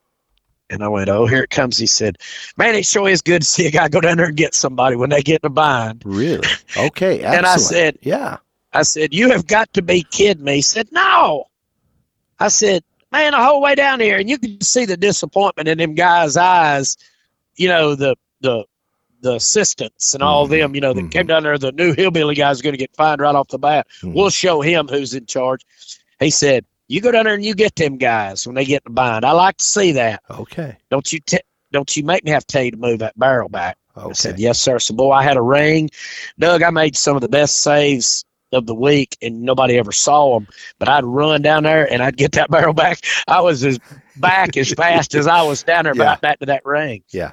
And once old Sean realized that I guess I knew what I was doing. I still learn every day from it. But once old Sean learned that I wasn't going to go bailing off at there 4 seconds, and mess up, somebody's 90-point bull ride, he let me move up. And by the time by 6th round, I was up even with Bob and Boyd. Really? Okay. So they let you get back into position where you normally would work. Yeah. So it was a lot easier to get back to that spot. But this is something that'll stick with me for the rest of my life. And this is probably still one of the top 5 things that ever happened to me in this business. And it's kind of weird, but the year before I watched Keith in the barrel, and I had to buy what they call a Mad Dash ticket. Okay. Because we were still ESPN. I mean, every night sold out. Okay. But I go in there with this Mad Dash ticket, and the only seat I can find to watch Keith Isley, Doug, my back is touching the top of the Thomas and Mack, all the way in the back corner, and I can barely see who it is from that top position. Yeah. I would look down to my left and see the calf box is how far away I was from the bucking chutes. Okay. And I remember sitting in that seat by myself, me with a box of popcorn and a beer, watching, just wondering what the hell that would ever be like. Yeah. Knowing that there's no chance ever that I'll ever be there. Yeah. The next year, I remember Ronnie White, I told you about that. Ronnie White, my friend from NASCAR, came to my first night. Mm-hmm. Well, they were even sitting way over yonder, and there wasn't nowhere to sit. So, they had some pretty good seats, but that's the ones that came to my rodeo. Mm-hmm. So I'm looking for them up in the crowd. Mm-hmm. The first night, I roll a barrel out. And I'm doing the look around because I'm taking all this in, Doug. Mm-hmm. And this affected me probably more than anything. I look up there, Doug, and there's one empty seat up there where I was sitting. Oh, wow. At the top of that building. Okay. And that seat was empty. Yep. And 1 year later, crazy. Absolutely. Yeah. The seat I was sitting in, I don't know if it's the exact one, but it was right there by it, I reckon. Yeah. And that seat was empty. And there I was in that barrel for the best seat in the house. Yeah. Yeah. And to me, that tied everything together. Mm-hmm. That I'd ever been through, mm-hmm. that I'd ever done. I remember sitting in that locker room, putting makeup on that night, put my shins on, and get my high top tennis shoes. And I'm thinking, what in the hell have you done with your life here? Yeah. It is. Anything past this right here, if a bus hits me, I've done it. My kids are sitting in the crowd, or they're sitting up there in the Coors Suite. Donna's taking care of them, mm-hmm. And I want everybody in this business to get to experience that. Excellent. And that's, and I tell them, I say, it's not going to happen to everybody. Don't base your career on getting the NFR. Mm-hmm. Mm-hmm. But if it happens, it's winning the Super Bowl. It's winning the Cup. Okay. It's making that corner down there at the end of that straightaway. For sure. For sure. Yeah. And just to be on that list of, I think there's been 30. Mm-hmm. I don't think there's been 30 guys get it yet. Maybe there has been. I'll have to count them now. But there was 20. I was 24 or 26 mm-hmm. different barrel men to ever have it. And it's a brotherhood. You get a different respect from it. Mm-hmm. And even now, 10 years almost 14 years, 13 years later, I'm still an NFR barrelman, because I remember the next year I was the alternate. She goes, Robbie, I'm sorry you didn't get in the finals again. Yeah. When they call back the next year, that's when they started letting announcers, totally against that. I'll say it publicly. Mm-hmm. I would have had the finals for 4 or 5 more years probably, because I was the only one working the barrel. Well, we had some guys in there. I didn't agree with their decision, but they decided that they would make everybody vote on it now. Well, I've never saved a rodeo announcer in my life. I would save you, because it's, so when they took the bull riders out of it, they have 48 votes. There's 20 bull, so. Yeah. And John Harrison and everybody that's done it has been awesome. Yeah. Okay. Yeah. Everybody that's done it's been really, really good at what they did, except one, but I'm not going to say anybody. Mm-hmm. Mm-hmm. He didn't have handles in his barrels. Okay. In his barrel, wow. But he was popular. Yeah. Not going to say that's all. That's the only negative thing you're going to hear me say on every one of these podcasts. Yep, that's right. But was when they changed the rules on it, Okay. Because you had mentioned that, might have been the first episode we talked, that you alluded some changes in policies and rules that might keep you from getting some rodeos. And that's what you're referring to.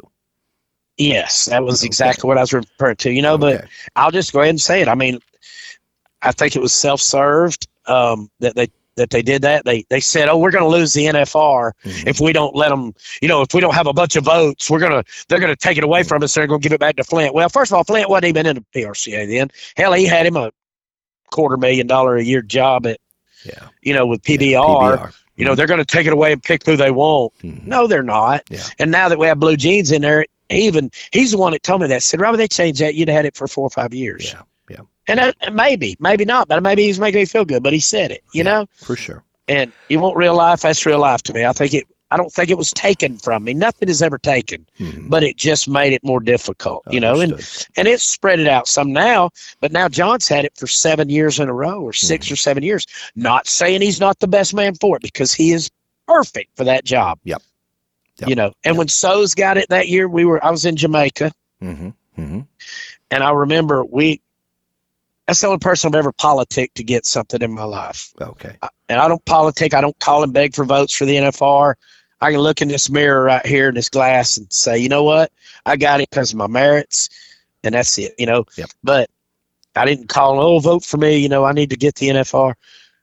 Cody Sosby is the only one we ever politic for because he was, and Matt Tarr will be the next one we're politicking for, you know, because they deserve it. He's done a great job. He's improved. He's, you know, we've watched him grow up. We brought the new kid up. And Sosby wasn't no new kid, but he was the last one of the main five, you know.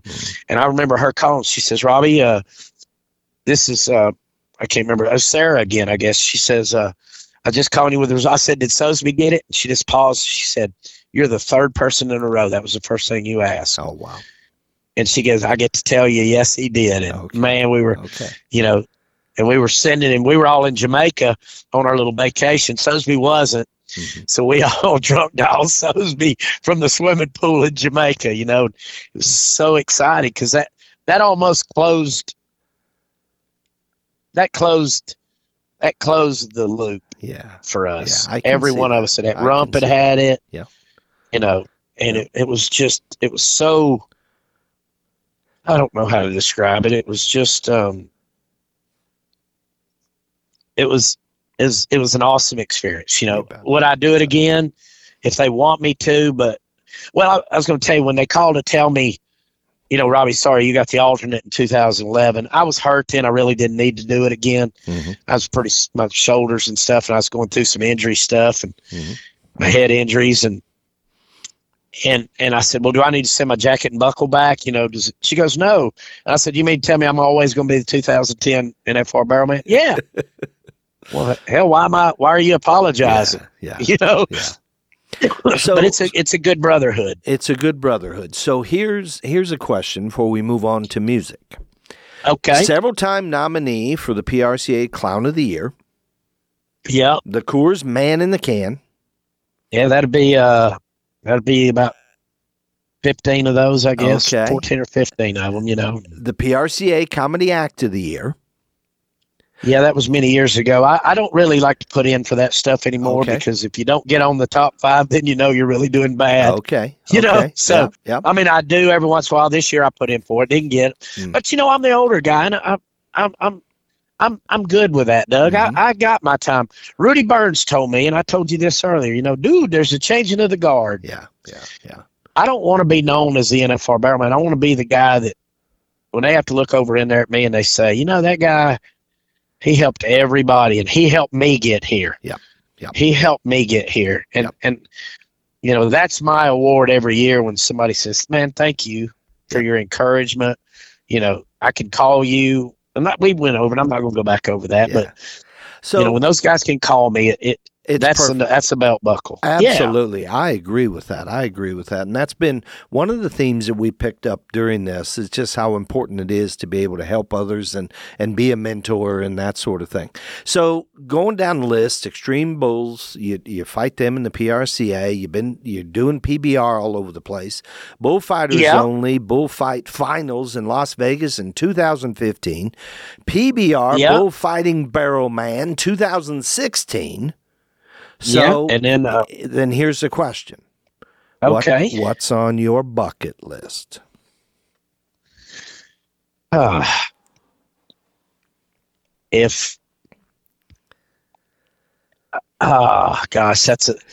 you know, I don't really have a bucket list. I look back at something and I'll say that was the coolest thing I'll ever do. Okay. And when we get into music, I will tell you. Okay, all right. Let me. If are you talking about rodeo wise? It doesn't matter. Rodeo music. What's on the horizon? What if you say that's where I want to go? Wouldn't that be cool? If doing Red Eyed Lion, my song Red Eyed Lion, the Tamer of the Red-Eyed Lion, The Legend of Donnie Gay, to open the NFR. To open the NFR. That's your bucket list. If I could do that song about him. You know, I wrote this song. Let's go ahead and divvy. You ready to go to music? I think we've rodeoed them to death. So just to set a little context for our listeners, okay? Okay. Because you were there during the tough years. You didn't pick up a guitar until 2008 or so, where you started to get serious. I was a little earlier than that. It was probably 2004. 2004. Yeah. Okay. I would sit around and just pick one because I thought it was cool to, just be able to sit out here and pick D, C, and G and, God, I didn't even know how to sing and play at the same time. That was the hardest learning curve I've ever had. Really? To sing and play at the same time? Yeah. Okay. Yeah. A lot going on, right? Yeah. And there's, to go right back to something, you said a bucket list. I don't even want to say this. There's an award that they give out every year that the actual bullfighters and barrelmen vote on. It's the one of the. If I had to win an award, and you were mentioning accolades, one of the awards, and I can live without it, but it would just. I hate to even say this, but Rex Dunn was an amazing person, and they have the Rex Dunn Memorial Award, and I've seen some guys win that I loved, and just to be thought of that. And the Coors Man in the Can, it's eluded me for every year. I've won second last year, and I don't do enough rodeos there anymore to win it. But I get on that top 5 every year. But that Rex Dunn Award, is recognized of somebody who's helped somebody in his fist. I know that sounds like that's why I help people. To me, that sounds like, but that's not. No. That's just, I get it though. I mean, it's neat that they recognize. Please, stop me if it sounds like, well, I help these people so I can get that coveted buckle. That's not. Here's what I think. I have heard this from the very first episode all the way through. Good golly, we're pressing 6 hours right now of conversation. Every time you talk about mentoring and helping and encouraging and just giving tips and pointers and all that sort of thing. And what I got to say tied to that is when I ask what's on your bucket list, this was about the 4th thing that even came up. Well, so this doesn't feel front of mind, and this doesn't feel like this is a self-motivation here. So, but I get it. I mean, to be recognized by your peers, right? And Rex Dunn, right? Tell us about Rex Dunn, dude. Rex Dunn was, Rex put on schools, and he taught the base of all bullfighting. I have a tattoo under my arm. People think it's recycled, but it's not. It's what Rex used to draw on a business card and stick it in their hat, was the rumor. And it said round and round, and it was looks like a recycle sign. Oh, really? Okay. Round and round, don't fall down. Okay. And that was what he'd say. If you don't learn nothing else here, round and round, don't fall down. And what he meant by that was, don't get straightened out. Don't get lined out on these bulls when you're fighting them. Well, I was awarded, and a lot of the bullfighters got that tattoo, and I say allowed to get it. I mean, you can get what you want, but I've got the bad clown on the outside of my arm, and underneath there in the really hurty part of your arm is around, and that was the first tattoo I ever got. And that's the only 2 I have. Okay. That and it's that symbol. And they said, Robbie, you're a bullfighter with your barrel. We want you to go get that tattoo. Okay. And I thought that was that was an honor. You bet. And from my friends, but Rex Dunn, he was the bassist of what all this new bullfighting and blender and and he raised all those guys, and he had to respect her. But nobody knows how many NFRs Rex Dunn had. Hell, nobody cares. They damn sure remember how many people he helped. Right. And all I want is enough people to carry me. If I can find 6 to carry me when I cash my chips, right. And then them look over in there and say, "Man, that guy helped me." You bet. And the messages and stuff. But I appreciate you saying that, Doug. But I'm gonna be honest with you, because you've asked me to be that. That would be a big honor. I'm not in the spotlight enough to do that now, which is fine. And everybody that's won that is amazing, amazing. Frank Newsom won it last year when he retired. Cody Webster won it the year before that. Blue Jeans won it for helping everybody.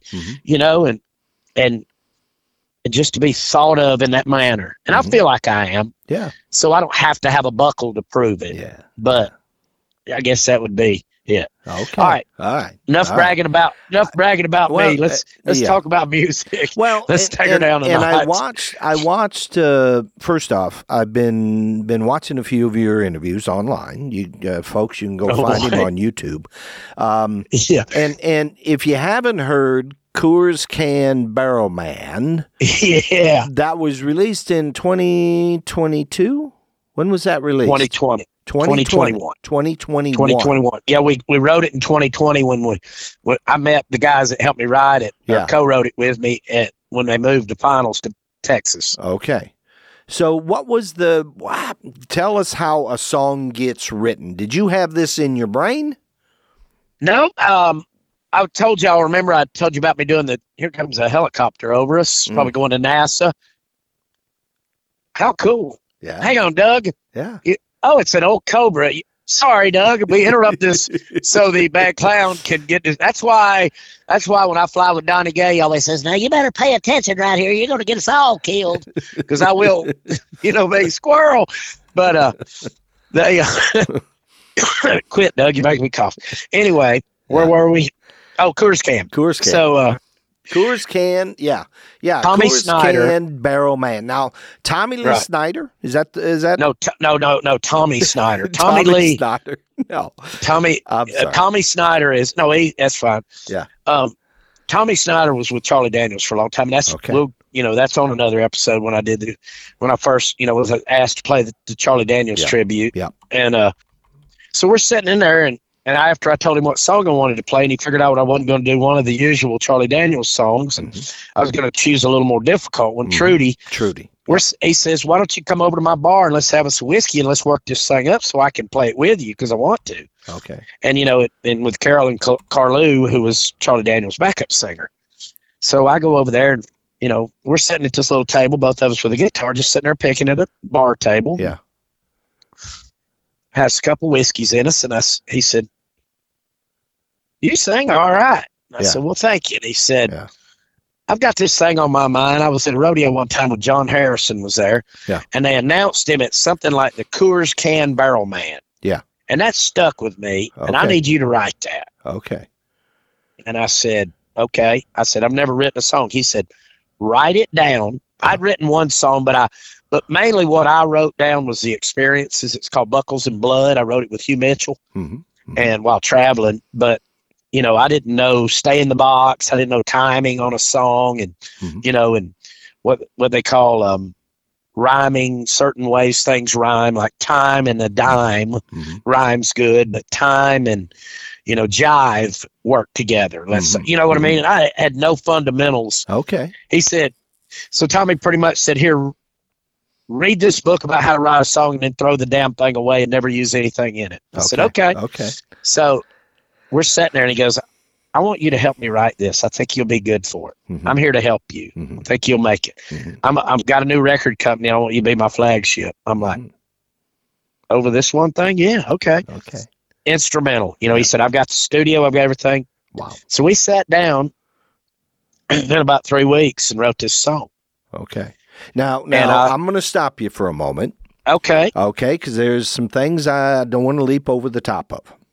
Okay. You had an opportunity to sing Trudy.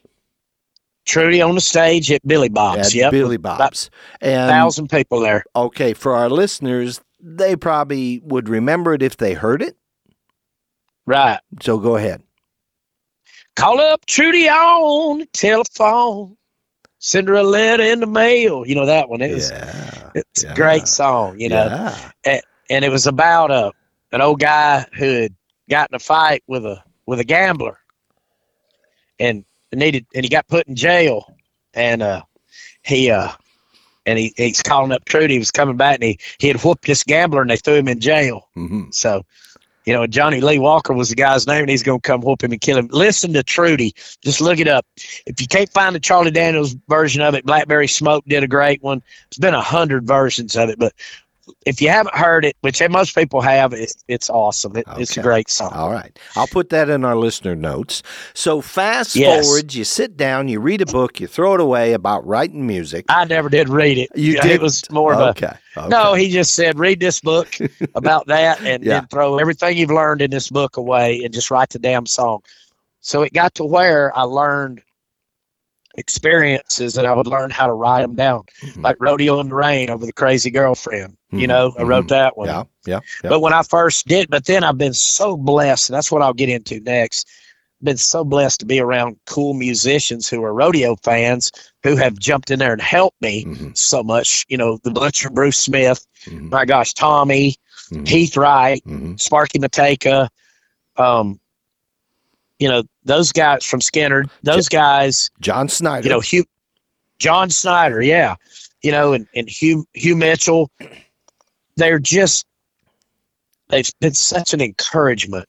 John Snyder's wife, the first time I met her, fell in love with her. And we lost her a couple years ago, or a year ago. And John's struggling. And I try to talk to John at least, once every couple of weeks, just check on him, see where he is. Great guy. I don't know John like I do Blue or any of them, but and he always answers back, and I'll tell him if I'm coming through there, I say, hey, you home? Because he lives over in Holden, Louisiana, and I'll go stay with him. I sat on this, that was a bucket list. I sat on this patio, played some music with John Snyder. He had 4 number 1 hits in the 80s. But I've been so blessed. So when I would write a song, none of the songs that I wrote are like they were when I wrote them, as far as tempo, melody. Okay. Like Red Eyed Lion was this birthday party sounding song about Donnie Gay. That was actually one of the coolest things I ever got to do. Well, let's go back. So I write the song. Tommy flies me and he said, you can have anybody you want to play guitar on this song. He said, we'll call Sparky from Skinner. I don't care if we get Slash from Guns N' Roses. I'll pay for it. I said, there's one guy, and that's Bruce Smith. Bruce Smith from the Georgia Satellites, the Butcher. And and he had been out of the business, but he had slowed down a lot, and I feel like we've become very best of friends. I mean, we don't go on vacation without each other. You know the story. I've mentioned it, but the Butcher has helped me more with my encouragement, imposter syndrome that I've always struggled with, because he was the same way. He's the most nervous guy you've ever seen until he gets on that stage, Okay. But he's helped me with my music. He'll change these songs around for me. Him and Tommy work great together. He's a big fan of Tommy Snyder. If you ever want to hear a great song, and this needs to go back on the list too, it's called While the Fiddle Gently Cries. Okay. Yep. Tommy Snyder writes it about Charlie Daniels dying. Tommy got COVID when Charlie died, couldn't go to the funeral. Charlie Daniels had actually started this song, is the way the story goes. And I'm getting about third-hand information here, but so, correct me if I'm wrong, but Charlie had started writing a song about Stevie Ray Vaughan when he got killed in the helicopter crash. It was called While the Guitar Gently Cries. So Tommy changes that while he's sick with COVID and couldn't go to Charlie's funeral, and he writes this song, and it is on YouTube. You can look it up, and it's a beautiful song. It's called While the Fiddle Gently Cries, and it hooked Bruce Smith. I mean, it hooked him. And it is an amazing song, and it's about Charlie Daniels and how Lady LaRue was what they call their buses, driving, no more driving through the night. And, it's a tearjerker. Okay. But it's called When the Fiddle Gently Cries. Okay. I moved into this music side. I had no idea where it was going to go, and and how it was going, and just had no direction whatsoever. So once I got the Coors Cam deal out, and it was popular, he's played at a bunch of rodeos. I ain't gonna lie, it's pretty neat seeing your video. We call some guys. We got Tommy played on it. We got a guy from Atlanta there play play drums on it. Bruce flew out there. We flew Bruce out there to be in the video, and we got Richard Jones. We got Brad to come out and play drums, and we got Richard Jones to play bass. Mm-hmm. Well, Richard's just learning to play bass, but it was a video. And you can see him the whole time, and it was so funny. Richard's one of my best friends. He's a sound director for PBR. Oh, okay. Yep. And I guess he wanted to play with me and Luke and everybody, so he really studied on playing bass for a year, you know, and he could do he ain't gonna run no bass licks, but he could dang sure keep up with us, you know. So I called him. I said, "Hey, what are you doing Friday?" He said, "I got to go to Kansas City." He said, "Well," he said, "I got to go Saturday." I said, "Well, I need you to drop through DFW." "Why?" I said, "I want you to be in this music video playing bass." Wow. And he said, "You've got to be kidding me." Yeah. And I said, "No." "Come on." So he said, "Hey, yeah." So we're walking up the street, and everywhere we're doing, you know, when you make a music video, you got to be the tough guy. You know, we're the Coors Can Barrel Man. Yeah. The whole time Richard, when he's playing, he's up there just smiling. We're like, "Cut, hold it, Richard." You know, the butcher, him and the butcher buddies, him and Bruce, and he's like, "Richard, you can't smile. You got to be that. You know, you got to be that tough guy." Okay. You know, he's this big old burly fella. And, yeah. Hell, he's a big old teddy bear, and he wouldn't hurt nobody. You know, yeah. he's just one of my best friends. I was so glad to get him on there, and they allowed it, you know, because he never got to do anything like, hell, I never got to do anything like that, if you think about it, you know. Yeah. But I wanted him to be part of it because it was so cool. Okay. So he does. He's smiling, and it was the funniest thing ever when we shot this video. Oh, that's cool. And that's what's up on YouTube? Yes. Okay. Yes, that's him over there with the hat on. Yep. And them guys, yeah. Okay. And, because this link will be in our listener notes. You got to go listen to it. Cool. Could I? Or go on YouTube and watch the video. It's even better. It shows good wrecks. I kind of made it with all my Barrelman friends. John's in it. I'm in it. Okay. Jason Farley, who, in my opinion, I have a picture of him on my wall, is the baddest ass Barrelman besides Andy North. And, you know, of this generation, I mean, you can't compare anybody to Ted and those guys, but, you know, of this generation, those guys, I want to be like them every day, you know. You bet. And, you bet. But I've been listening to it a little bit, and could you sing us just a bit? So, and I'm going to encourage people, guys, listeners, gals, go check this out. This is pure rodeo, dude. Pure rodeo. Yeah, you know? I guess it is. Yeah. So yeah, like if I'm sitting right here, I just and when we started it was a little bit different. So yeah. You know, and it's like, because I'm a Coors Can Barrel Man, a rodeo clown, a real cool hand, rock and roll in the rodeo ring, unleash that beast, let me do my thing, coming in hot like a blazing smoking brand. I'm a Coors Can Barrel Man. So now, you know, them guys are like, hey, Coors Can, what's up? You know, I mean, that's kind of my nickname. It's Coors Can Barrel Man. Yeah. You know, but that was a great song, but my all-time favorite by far was the Donnie Gay song. Donnie Gay. Do a bit of that, if you would. I know we didn't talk about you singing on here, but that's just... I know, but I don't... Hey, you're in the music business now, dude. You're promoting. You know, so I got to tell about this song. Yeah. Can you hear it okay on here? I guess you can. So yeah. I guess, okay. Well, that's unfortunate. But anyway. What? No, I can't. You can hear it. No, I know. I'm just giving you crap. I hate singing in front of it. Oh. So anyway, I write this song, and I was sitting there. I'll just tell this story. 1991, I went out on the road with a couple guys from around the house there, Brian Montgomery and his buddy from Auburn. They were on their September vacation from college. Mm-hmm.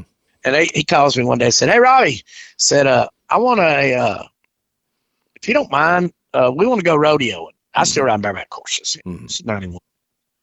He said, we have the car and the gas. All you need to do, we just want to go with you and make a run out to Texas. Okay. So I called Procom. I said, they said, Procom, what's your car number? I said, 30642. Said, okay, how can I help you? I said, enter me on everything on page 22 and 23.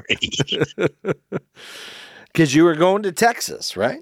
Yeah. So we started out on a Thursday night and went to Harrison, Arkansas, and I had a horse called Scholes Baldy Socks. They've been to the NFR about 38 times. Okay.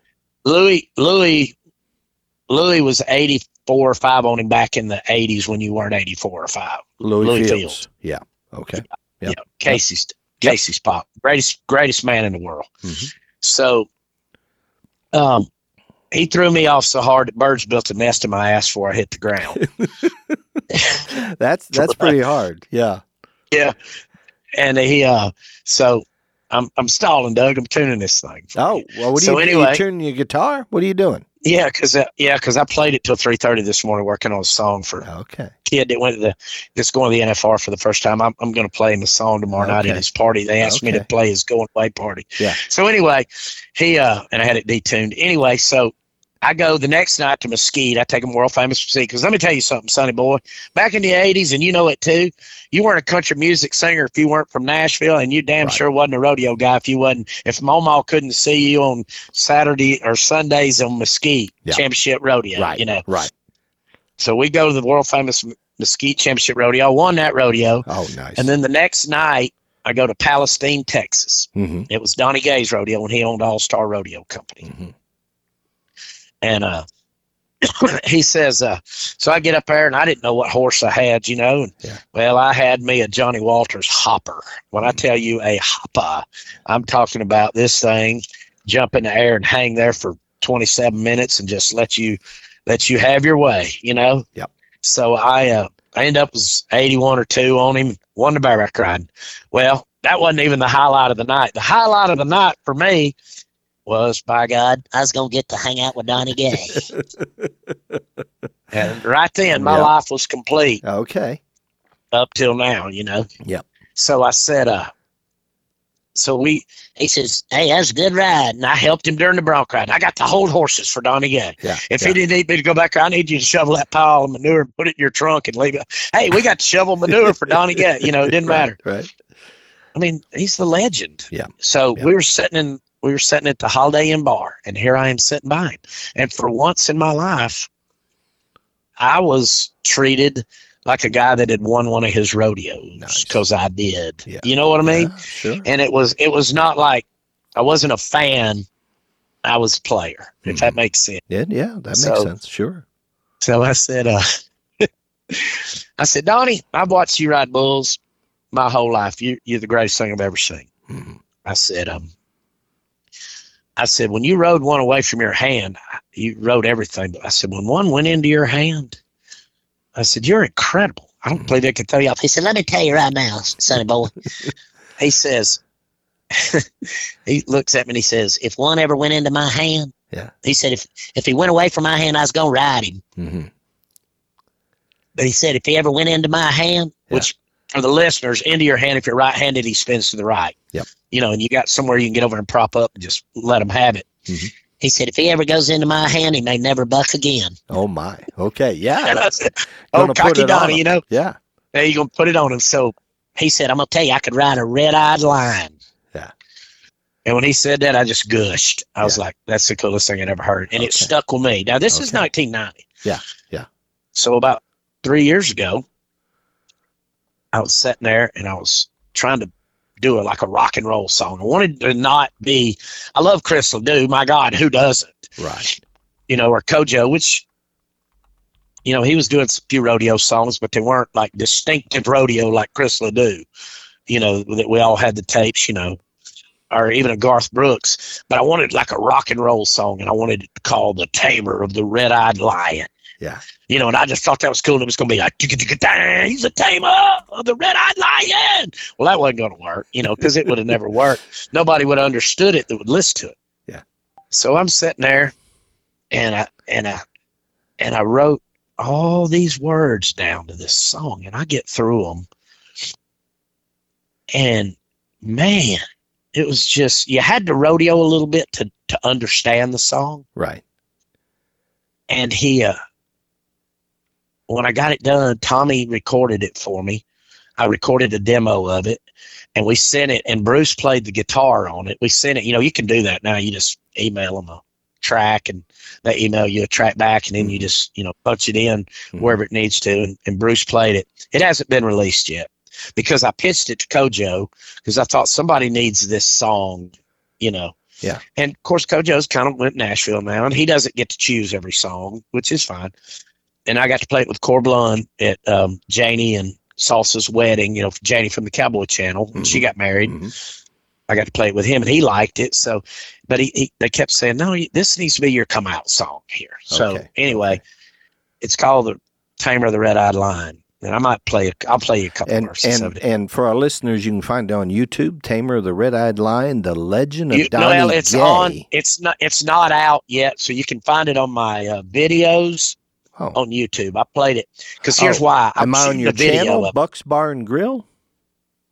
Is where I play it there? Yeah, it's where it might be. Oh, I didn't know there was a live version of it. Yeah, cool. Yeah. No, that's when I was okay. So if it's like a blue around, the video's kind of got some blue around it. If you'll pick that one up, I did that because I wanted to shoot a video with Donnie Gay, and I was going to do like a white bed sheet screen of him watching his old videos from the 80s when he was just sticking it on everything that stuck their head out. Yeah. And, I wanted to do that. So, and then and have it at Mesquite. We're still going to do that. But I wanted some video.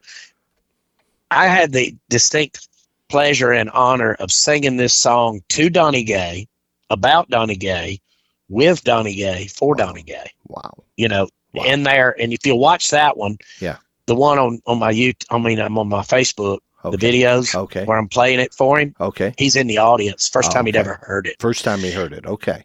Ever heard it. And the guys are cheering, and it was just, that was a bucket list experience, So I got them all in there. So you tuned up? Yeah. Let's do this. Can you hear the guitar? Can you hear the guitar at all? No. But that's okay. That's okay. Play your guitar, and that'll give you, go.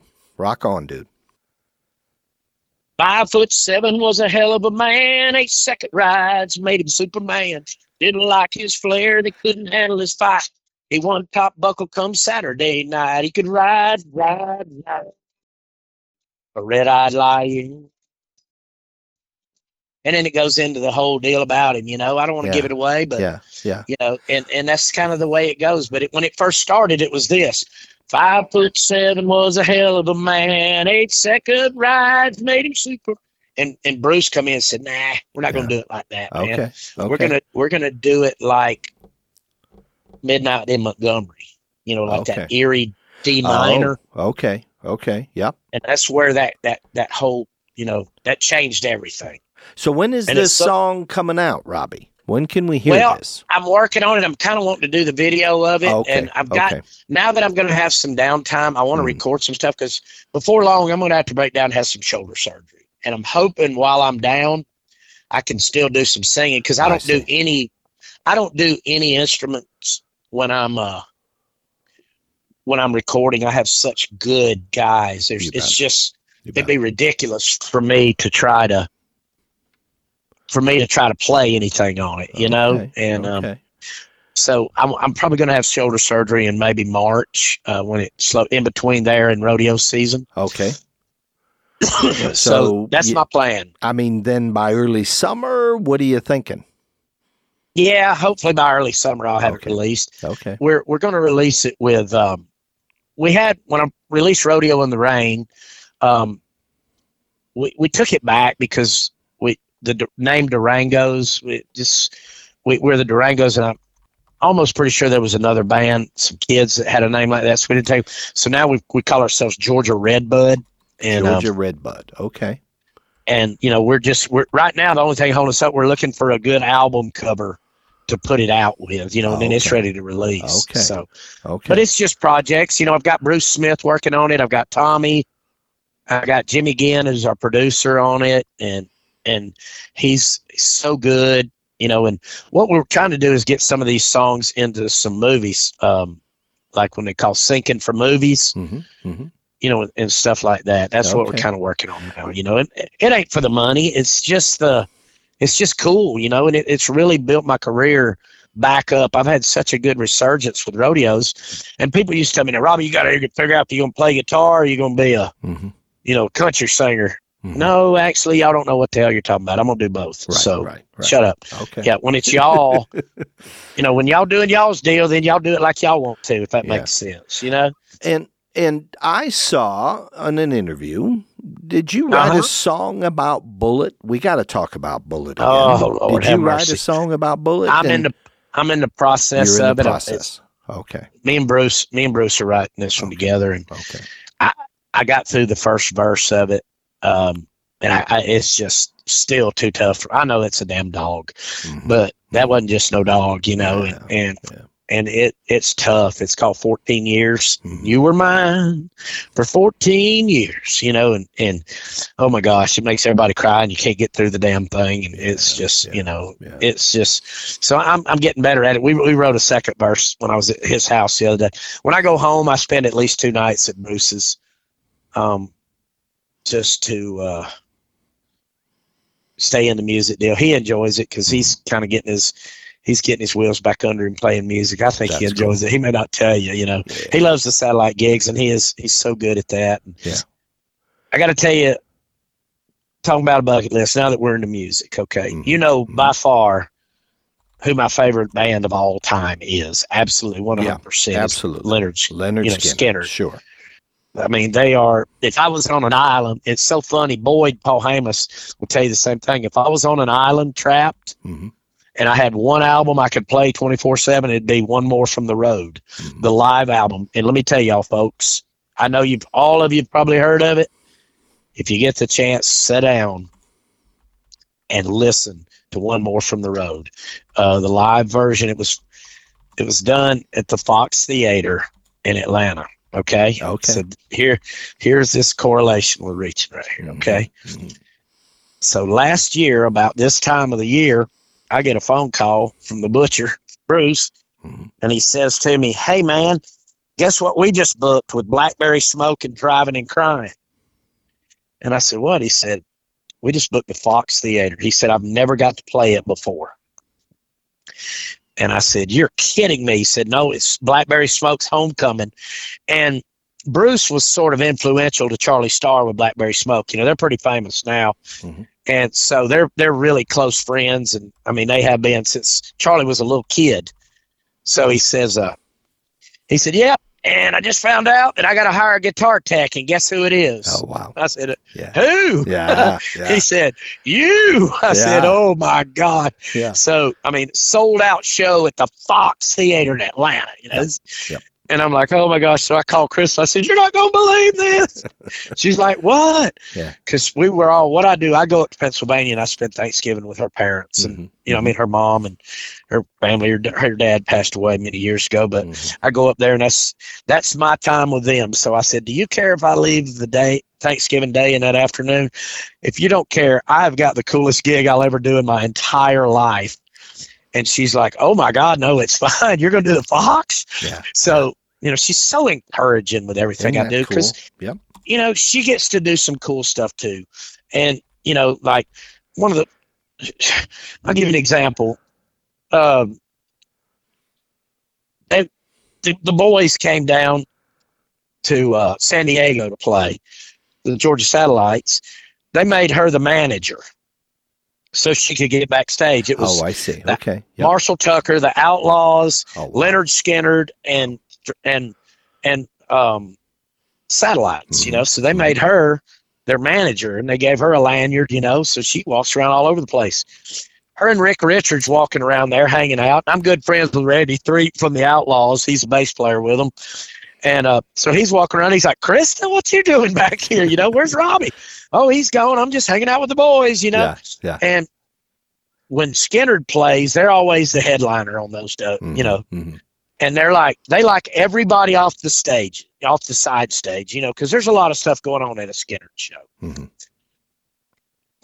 I get a picture. I'm at a rodeo. I get a picture of Krista and Rick Richards standing on the stage right by the piano. Peter Maserchi, Peter Keys, they call him, and right next to the microphone that they do Freebird with the Alabama flag on it. Yeah. And I'm like, how in the crap did you get? I ain't never even got to get close to that, So, but she's got to do a lot of cool stuff. That So is neat. anyway, back to the Fox Theater. Yeah. I go in there and I get all the guitars teched, and we actually used Leonard Skinner's bass player in the satellites because their bass player had some jaw surgery, Mm-hmm. and their other, and Bruce and Fred McNeil is the bass player in satellites. They swap bass and guitars back and forth with each other. It's a cool deal. Mm-hmm. So they just wanted, Bruce said, I'm just going to play guitar the whole time. So they got Keith Christopher, who is Leonard Skinner's bass player now. They got him to play bass for the Georgia Satellites. They were all, Skinner was off. So he says, I've never got to play the Fox Theater either. I'd love to play it. Because originally it was Keith and the Satellites. Okay. So he was an original member of the Georgia Satellites. Okay. He had John Entwistle from the Who's bass that he played. Oh, wow. So, I mean, this was pretty fancy stuff. So here goes the funny part. And I haven't told a lot of people this, so I'm going to give it up out here on the World Wide Web. So I'm back there. And we had the little dressing room, of course, you know. And if you've ever been to the Fox Theater, the back there, I mean, it's this most majestic place. You can go on there and look at Fox Theater. It's crazy. It's in Atlanta. And, you know, that's where he said, play it pretty for Atlanta. Mm-hmm. And when you walk on that stage, Doug, it says in neon, play it pretty for Atlanta. Oh, wow. That's what Ronnie Van Zant said during Freebird. Okay. I'll send you the picture of me standing under that sign, you know. So, you know how big Skinner fan I am. So we all get through with all our sound checks. Well, all the guys go back to the, you know, they go back to the hotel or to the bus or whatever they were, you know, to hang out, get dressed. We had about an hour or two lull there, you know, at 6 after sound check till the show started at 8. So I'm back there, and I just walked kind of back through there, and I got a little video of, you know, me. Bruce was using about 3 of my guitars, too, and it was cool. So, dude, nobody is in the Fox Theater. I can't believe I'm telling this. I'm going to get banned for life. I walked out on that stage, empty house. Yeah. And I stood there a second, and that microphone was sitting there, Bruce's microphone, and I said, train roll on down the line. And I sang Tuesday's Gone on that stage. Wow. And I didn't do the whole song, of course, because I knew the cops would be there to tase me, but they wouldn't, because Right. You know what I mean? Yeah. And that is the most childish, unprofessional thing you could ever, you know what I mean? It was just like a gunsel. It'd be like the dude putting on his chaps so everybody would see him in the, you know, way before the bull riding starts. It's a gunsel thing to do. Yeah. But I did it. And I sat there and I sang Tuesday's Gone on the same stage that Ronnie Van Zant did. That is very and cool. To me, you know, and it was just it was such an experience. And that was a bucket list. Okay. That one right there. And I said, I don't know how in the hell I'm ever going to beat this, you know. Yeah. And then the show went great. First song, Bruce's wireless quit, so I had to run across the stage and save the day. Yeah. It was just a dumb redneck dreams come true. That is exactly so cool. what that was. That you know, and I ain't going to lie, it was cool. Yeah. So we get through, and, you know, we're all sitting back there celebrating, watching the show, and you know, I'd only been to the Fox one other time. I didn't ever play it, but Bruce had never played it. We went and watched Skinner there, and all the people, Greg Allman, all these guys did one called One More for the Fans. Mm-hmm. And it was, or One More from the Fans, whatever it was. It's a great album. Blackberry Smoke's on it. Dwayne Allman, Charlie Daniels, Alabama. If you get a chance to look it up, it's called One More from the Fans, the tribute to Leonard Skinner. And then Skinner came out and played the last 2 songs. They did Sweet Home and Freebird. Okay. So, for just 30 seconds, I was Ronnie Van Zant. Isn't that cool? You know, isn't that cool? it was, I ain't gonna lie. Yeah, it was pretty. As we have seen, Robbie, from episode 1, you have done some pretty cool darn things. You know, I've been very blessed, Doug. I'm not gonna lie. I have I guess, and this all attributes back to the bullying. Mm-hmm. Mm-hmm. You know, once you've been in that kind of situation, you're not scared of nothing anymore. You know, the good Lord, I guess he said, you know what? You went through hell for about, you know, 5 years there. Mm-hmm. Go do what you want. I'll stop you when I need to. Yeah. And you know, I've had the greatest life that anybody could ever have. And, you know, I'm 55, fixing to be 56 years old. I've enjoyed myself. The biggest thing I love is sharing my fun times. I hate doing cool stuff by myself. Yeah. Does that make sense? It does. If I'm going to a NASCAR race, I want to take my buddies. You know, I want them to get to experience pit road. If you know, if I'm working it, you know, I want them to enjoy the same experience. Not that I'm showing it off, but I just want, dude, look where we are, man. Yeah. You know. Well, and I've got to say, in these episodes, you have shared the fun stuff with us, and we appreciate. Well, you know, there's been some tragedy. There's been some bad times. You know, it ain't been all roses and pool parties out here. You know, but I have I made some mistakes. I learned. You know, and that's what I try to tell these kids anymore. I don't know everything. I just have experienced a lot of it. Right. You know. Right. And it's, as Blue Jeans said, Robbie, it's the little things I do. Just watch the little things, not the big things, you know. Right. But my goal is, the coolest things is getting the kids started, like we did with Matt or you know, Ryder Kisner, those kids, and then watching them win awards and watching, you know, them get the NFR and stuff like that. Because those are the guys right there that go, man, I couldn't have done this without you, you know. And that's what this whole mini series that you and I have done together has been about, you know, and I hope it hadn't bored everybody. Well, I so appreciate the stories. 90% of them are new to me, hearing them for the first time. And and I'm very blessed that you've sat down and shared such great stories with us. Let me tell you, of all the good stuff I ever did in my life, and we need to, you know, bring this, as my girlfriend would say, bring it in for a landing, Dad. We're you were a part of that, Doug. You were, you know, you were a great, and it wasn't no small part. You and I had a flipping good time when we did rodeos. We did stuff, we laughed, we cut up, and it was all this getting paid to be joking. You know, I mean, how the hell do you get this job? How are you so blessed to get to do it? And like I told you in the first one, and I'll tell them again, you were the easiest person to work with because you told stories and you announced like we're talking on here. And that was a trait I don't get to see. You were so unique in the way that you announced rodeos, so personable and everything, and it allowed me to enjoy the rodeos that I did. I smiled when you were there. Yeah. I still smile, and I don't have to call you every 2 weeks to re-up our friendship. No, that's exactly right. We've had some great trips, some great travels together. We have, and you know, and your career has been, you know, your career has been a success. Yeah, I mean, yeah. Done what I wanted to do, you know, and met a lot of great people along the way. Met a lot of great people. I think you need to find your old pony and crank up the old, what was it I used to call that, the Doug Mobile? The Douglas Mobile. You've painted it about 16 times. I have. But it's still going down the road, dude. We put it on the road in 2005. She's still running down the road. You drove that. I don't know if you remember that. Yes, I did. Yes, I drove it. Yeah. But, you know, I miss you. I miss having you out on the road. I miss going to the rodeos.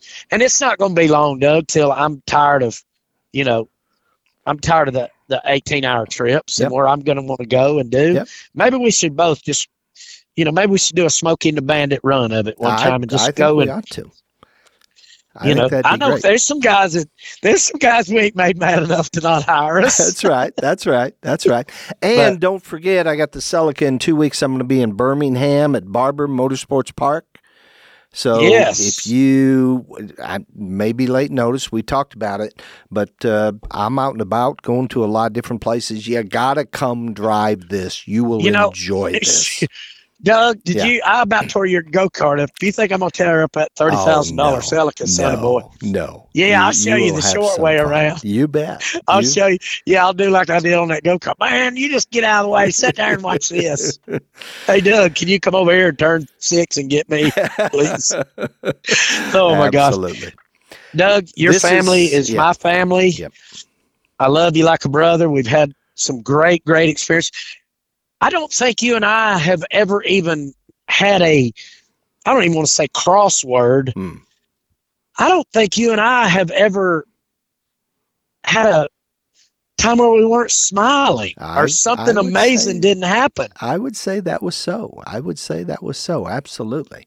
No, so lucky to have you as a friend, and thank you for letting me share my world out here, we appreciate that. And you've given us some looks that most folks don't get to see. So that's been really, really cool for us, Robbie. Well, about 45% of this stuff I've been telling is true. So let's just go with that. All right. So I'm going to wrap this up, Robbie. It has been a hoot, and we'll talk. Maybe there's another 2-3 episodes here. I'm not sure. And I'm going to encourage you. They'll boo us out of here. I'm encouraging you. Facebook, PSAs, get on it. I'm here. I'll help you. Whatever you want to do. So, to our listeners, we hope you enjoyed our podcast as much as we enjoyed doing it. I think you can hear that from our conversations, that we truly do enjoy this. If you do, please share with your friends, right? Robbie, get it out there, Beyond the Chutes. You can find us on Spotify, Apple Podcasts, oh my goodness, Google Podcast. And you can also find the Coors Can Barrel Man out there, and where all this music is streamed. Go listen to it. I guarantee you're going to enjoy it. Reminder, thank you so much. Reminder, check out the New York State Rodeo Museum Facebook group page and become a member. And we want to say thank you to Parasite Systems for your support on our podcast. Remember, we got a coupon, BTC023, for 50% off your testing specimen kits. And this is Beyond the Chutes with Robbie Hodges. Until next time, this is Doug Simcox. Thank you for listening. Thank you, Robbie. Thank you.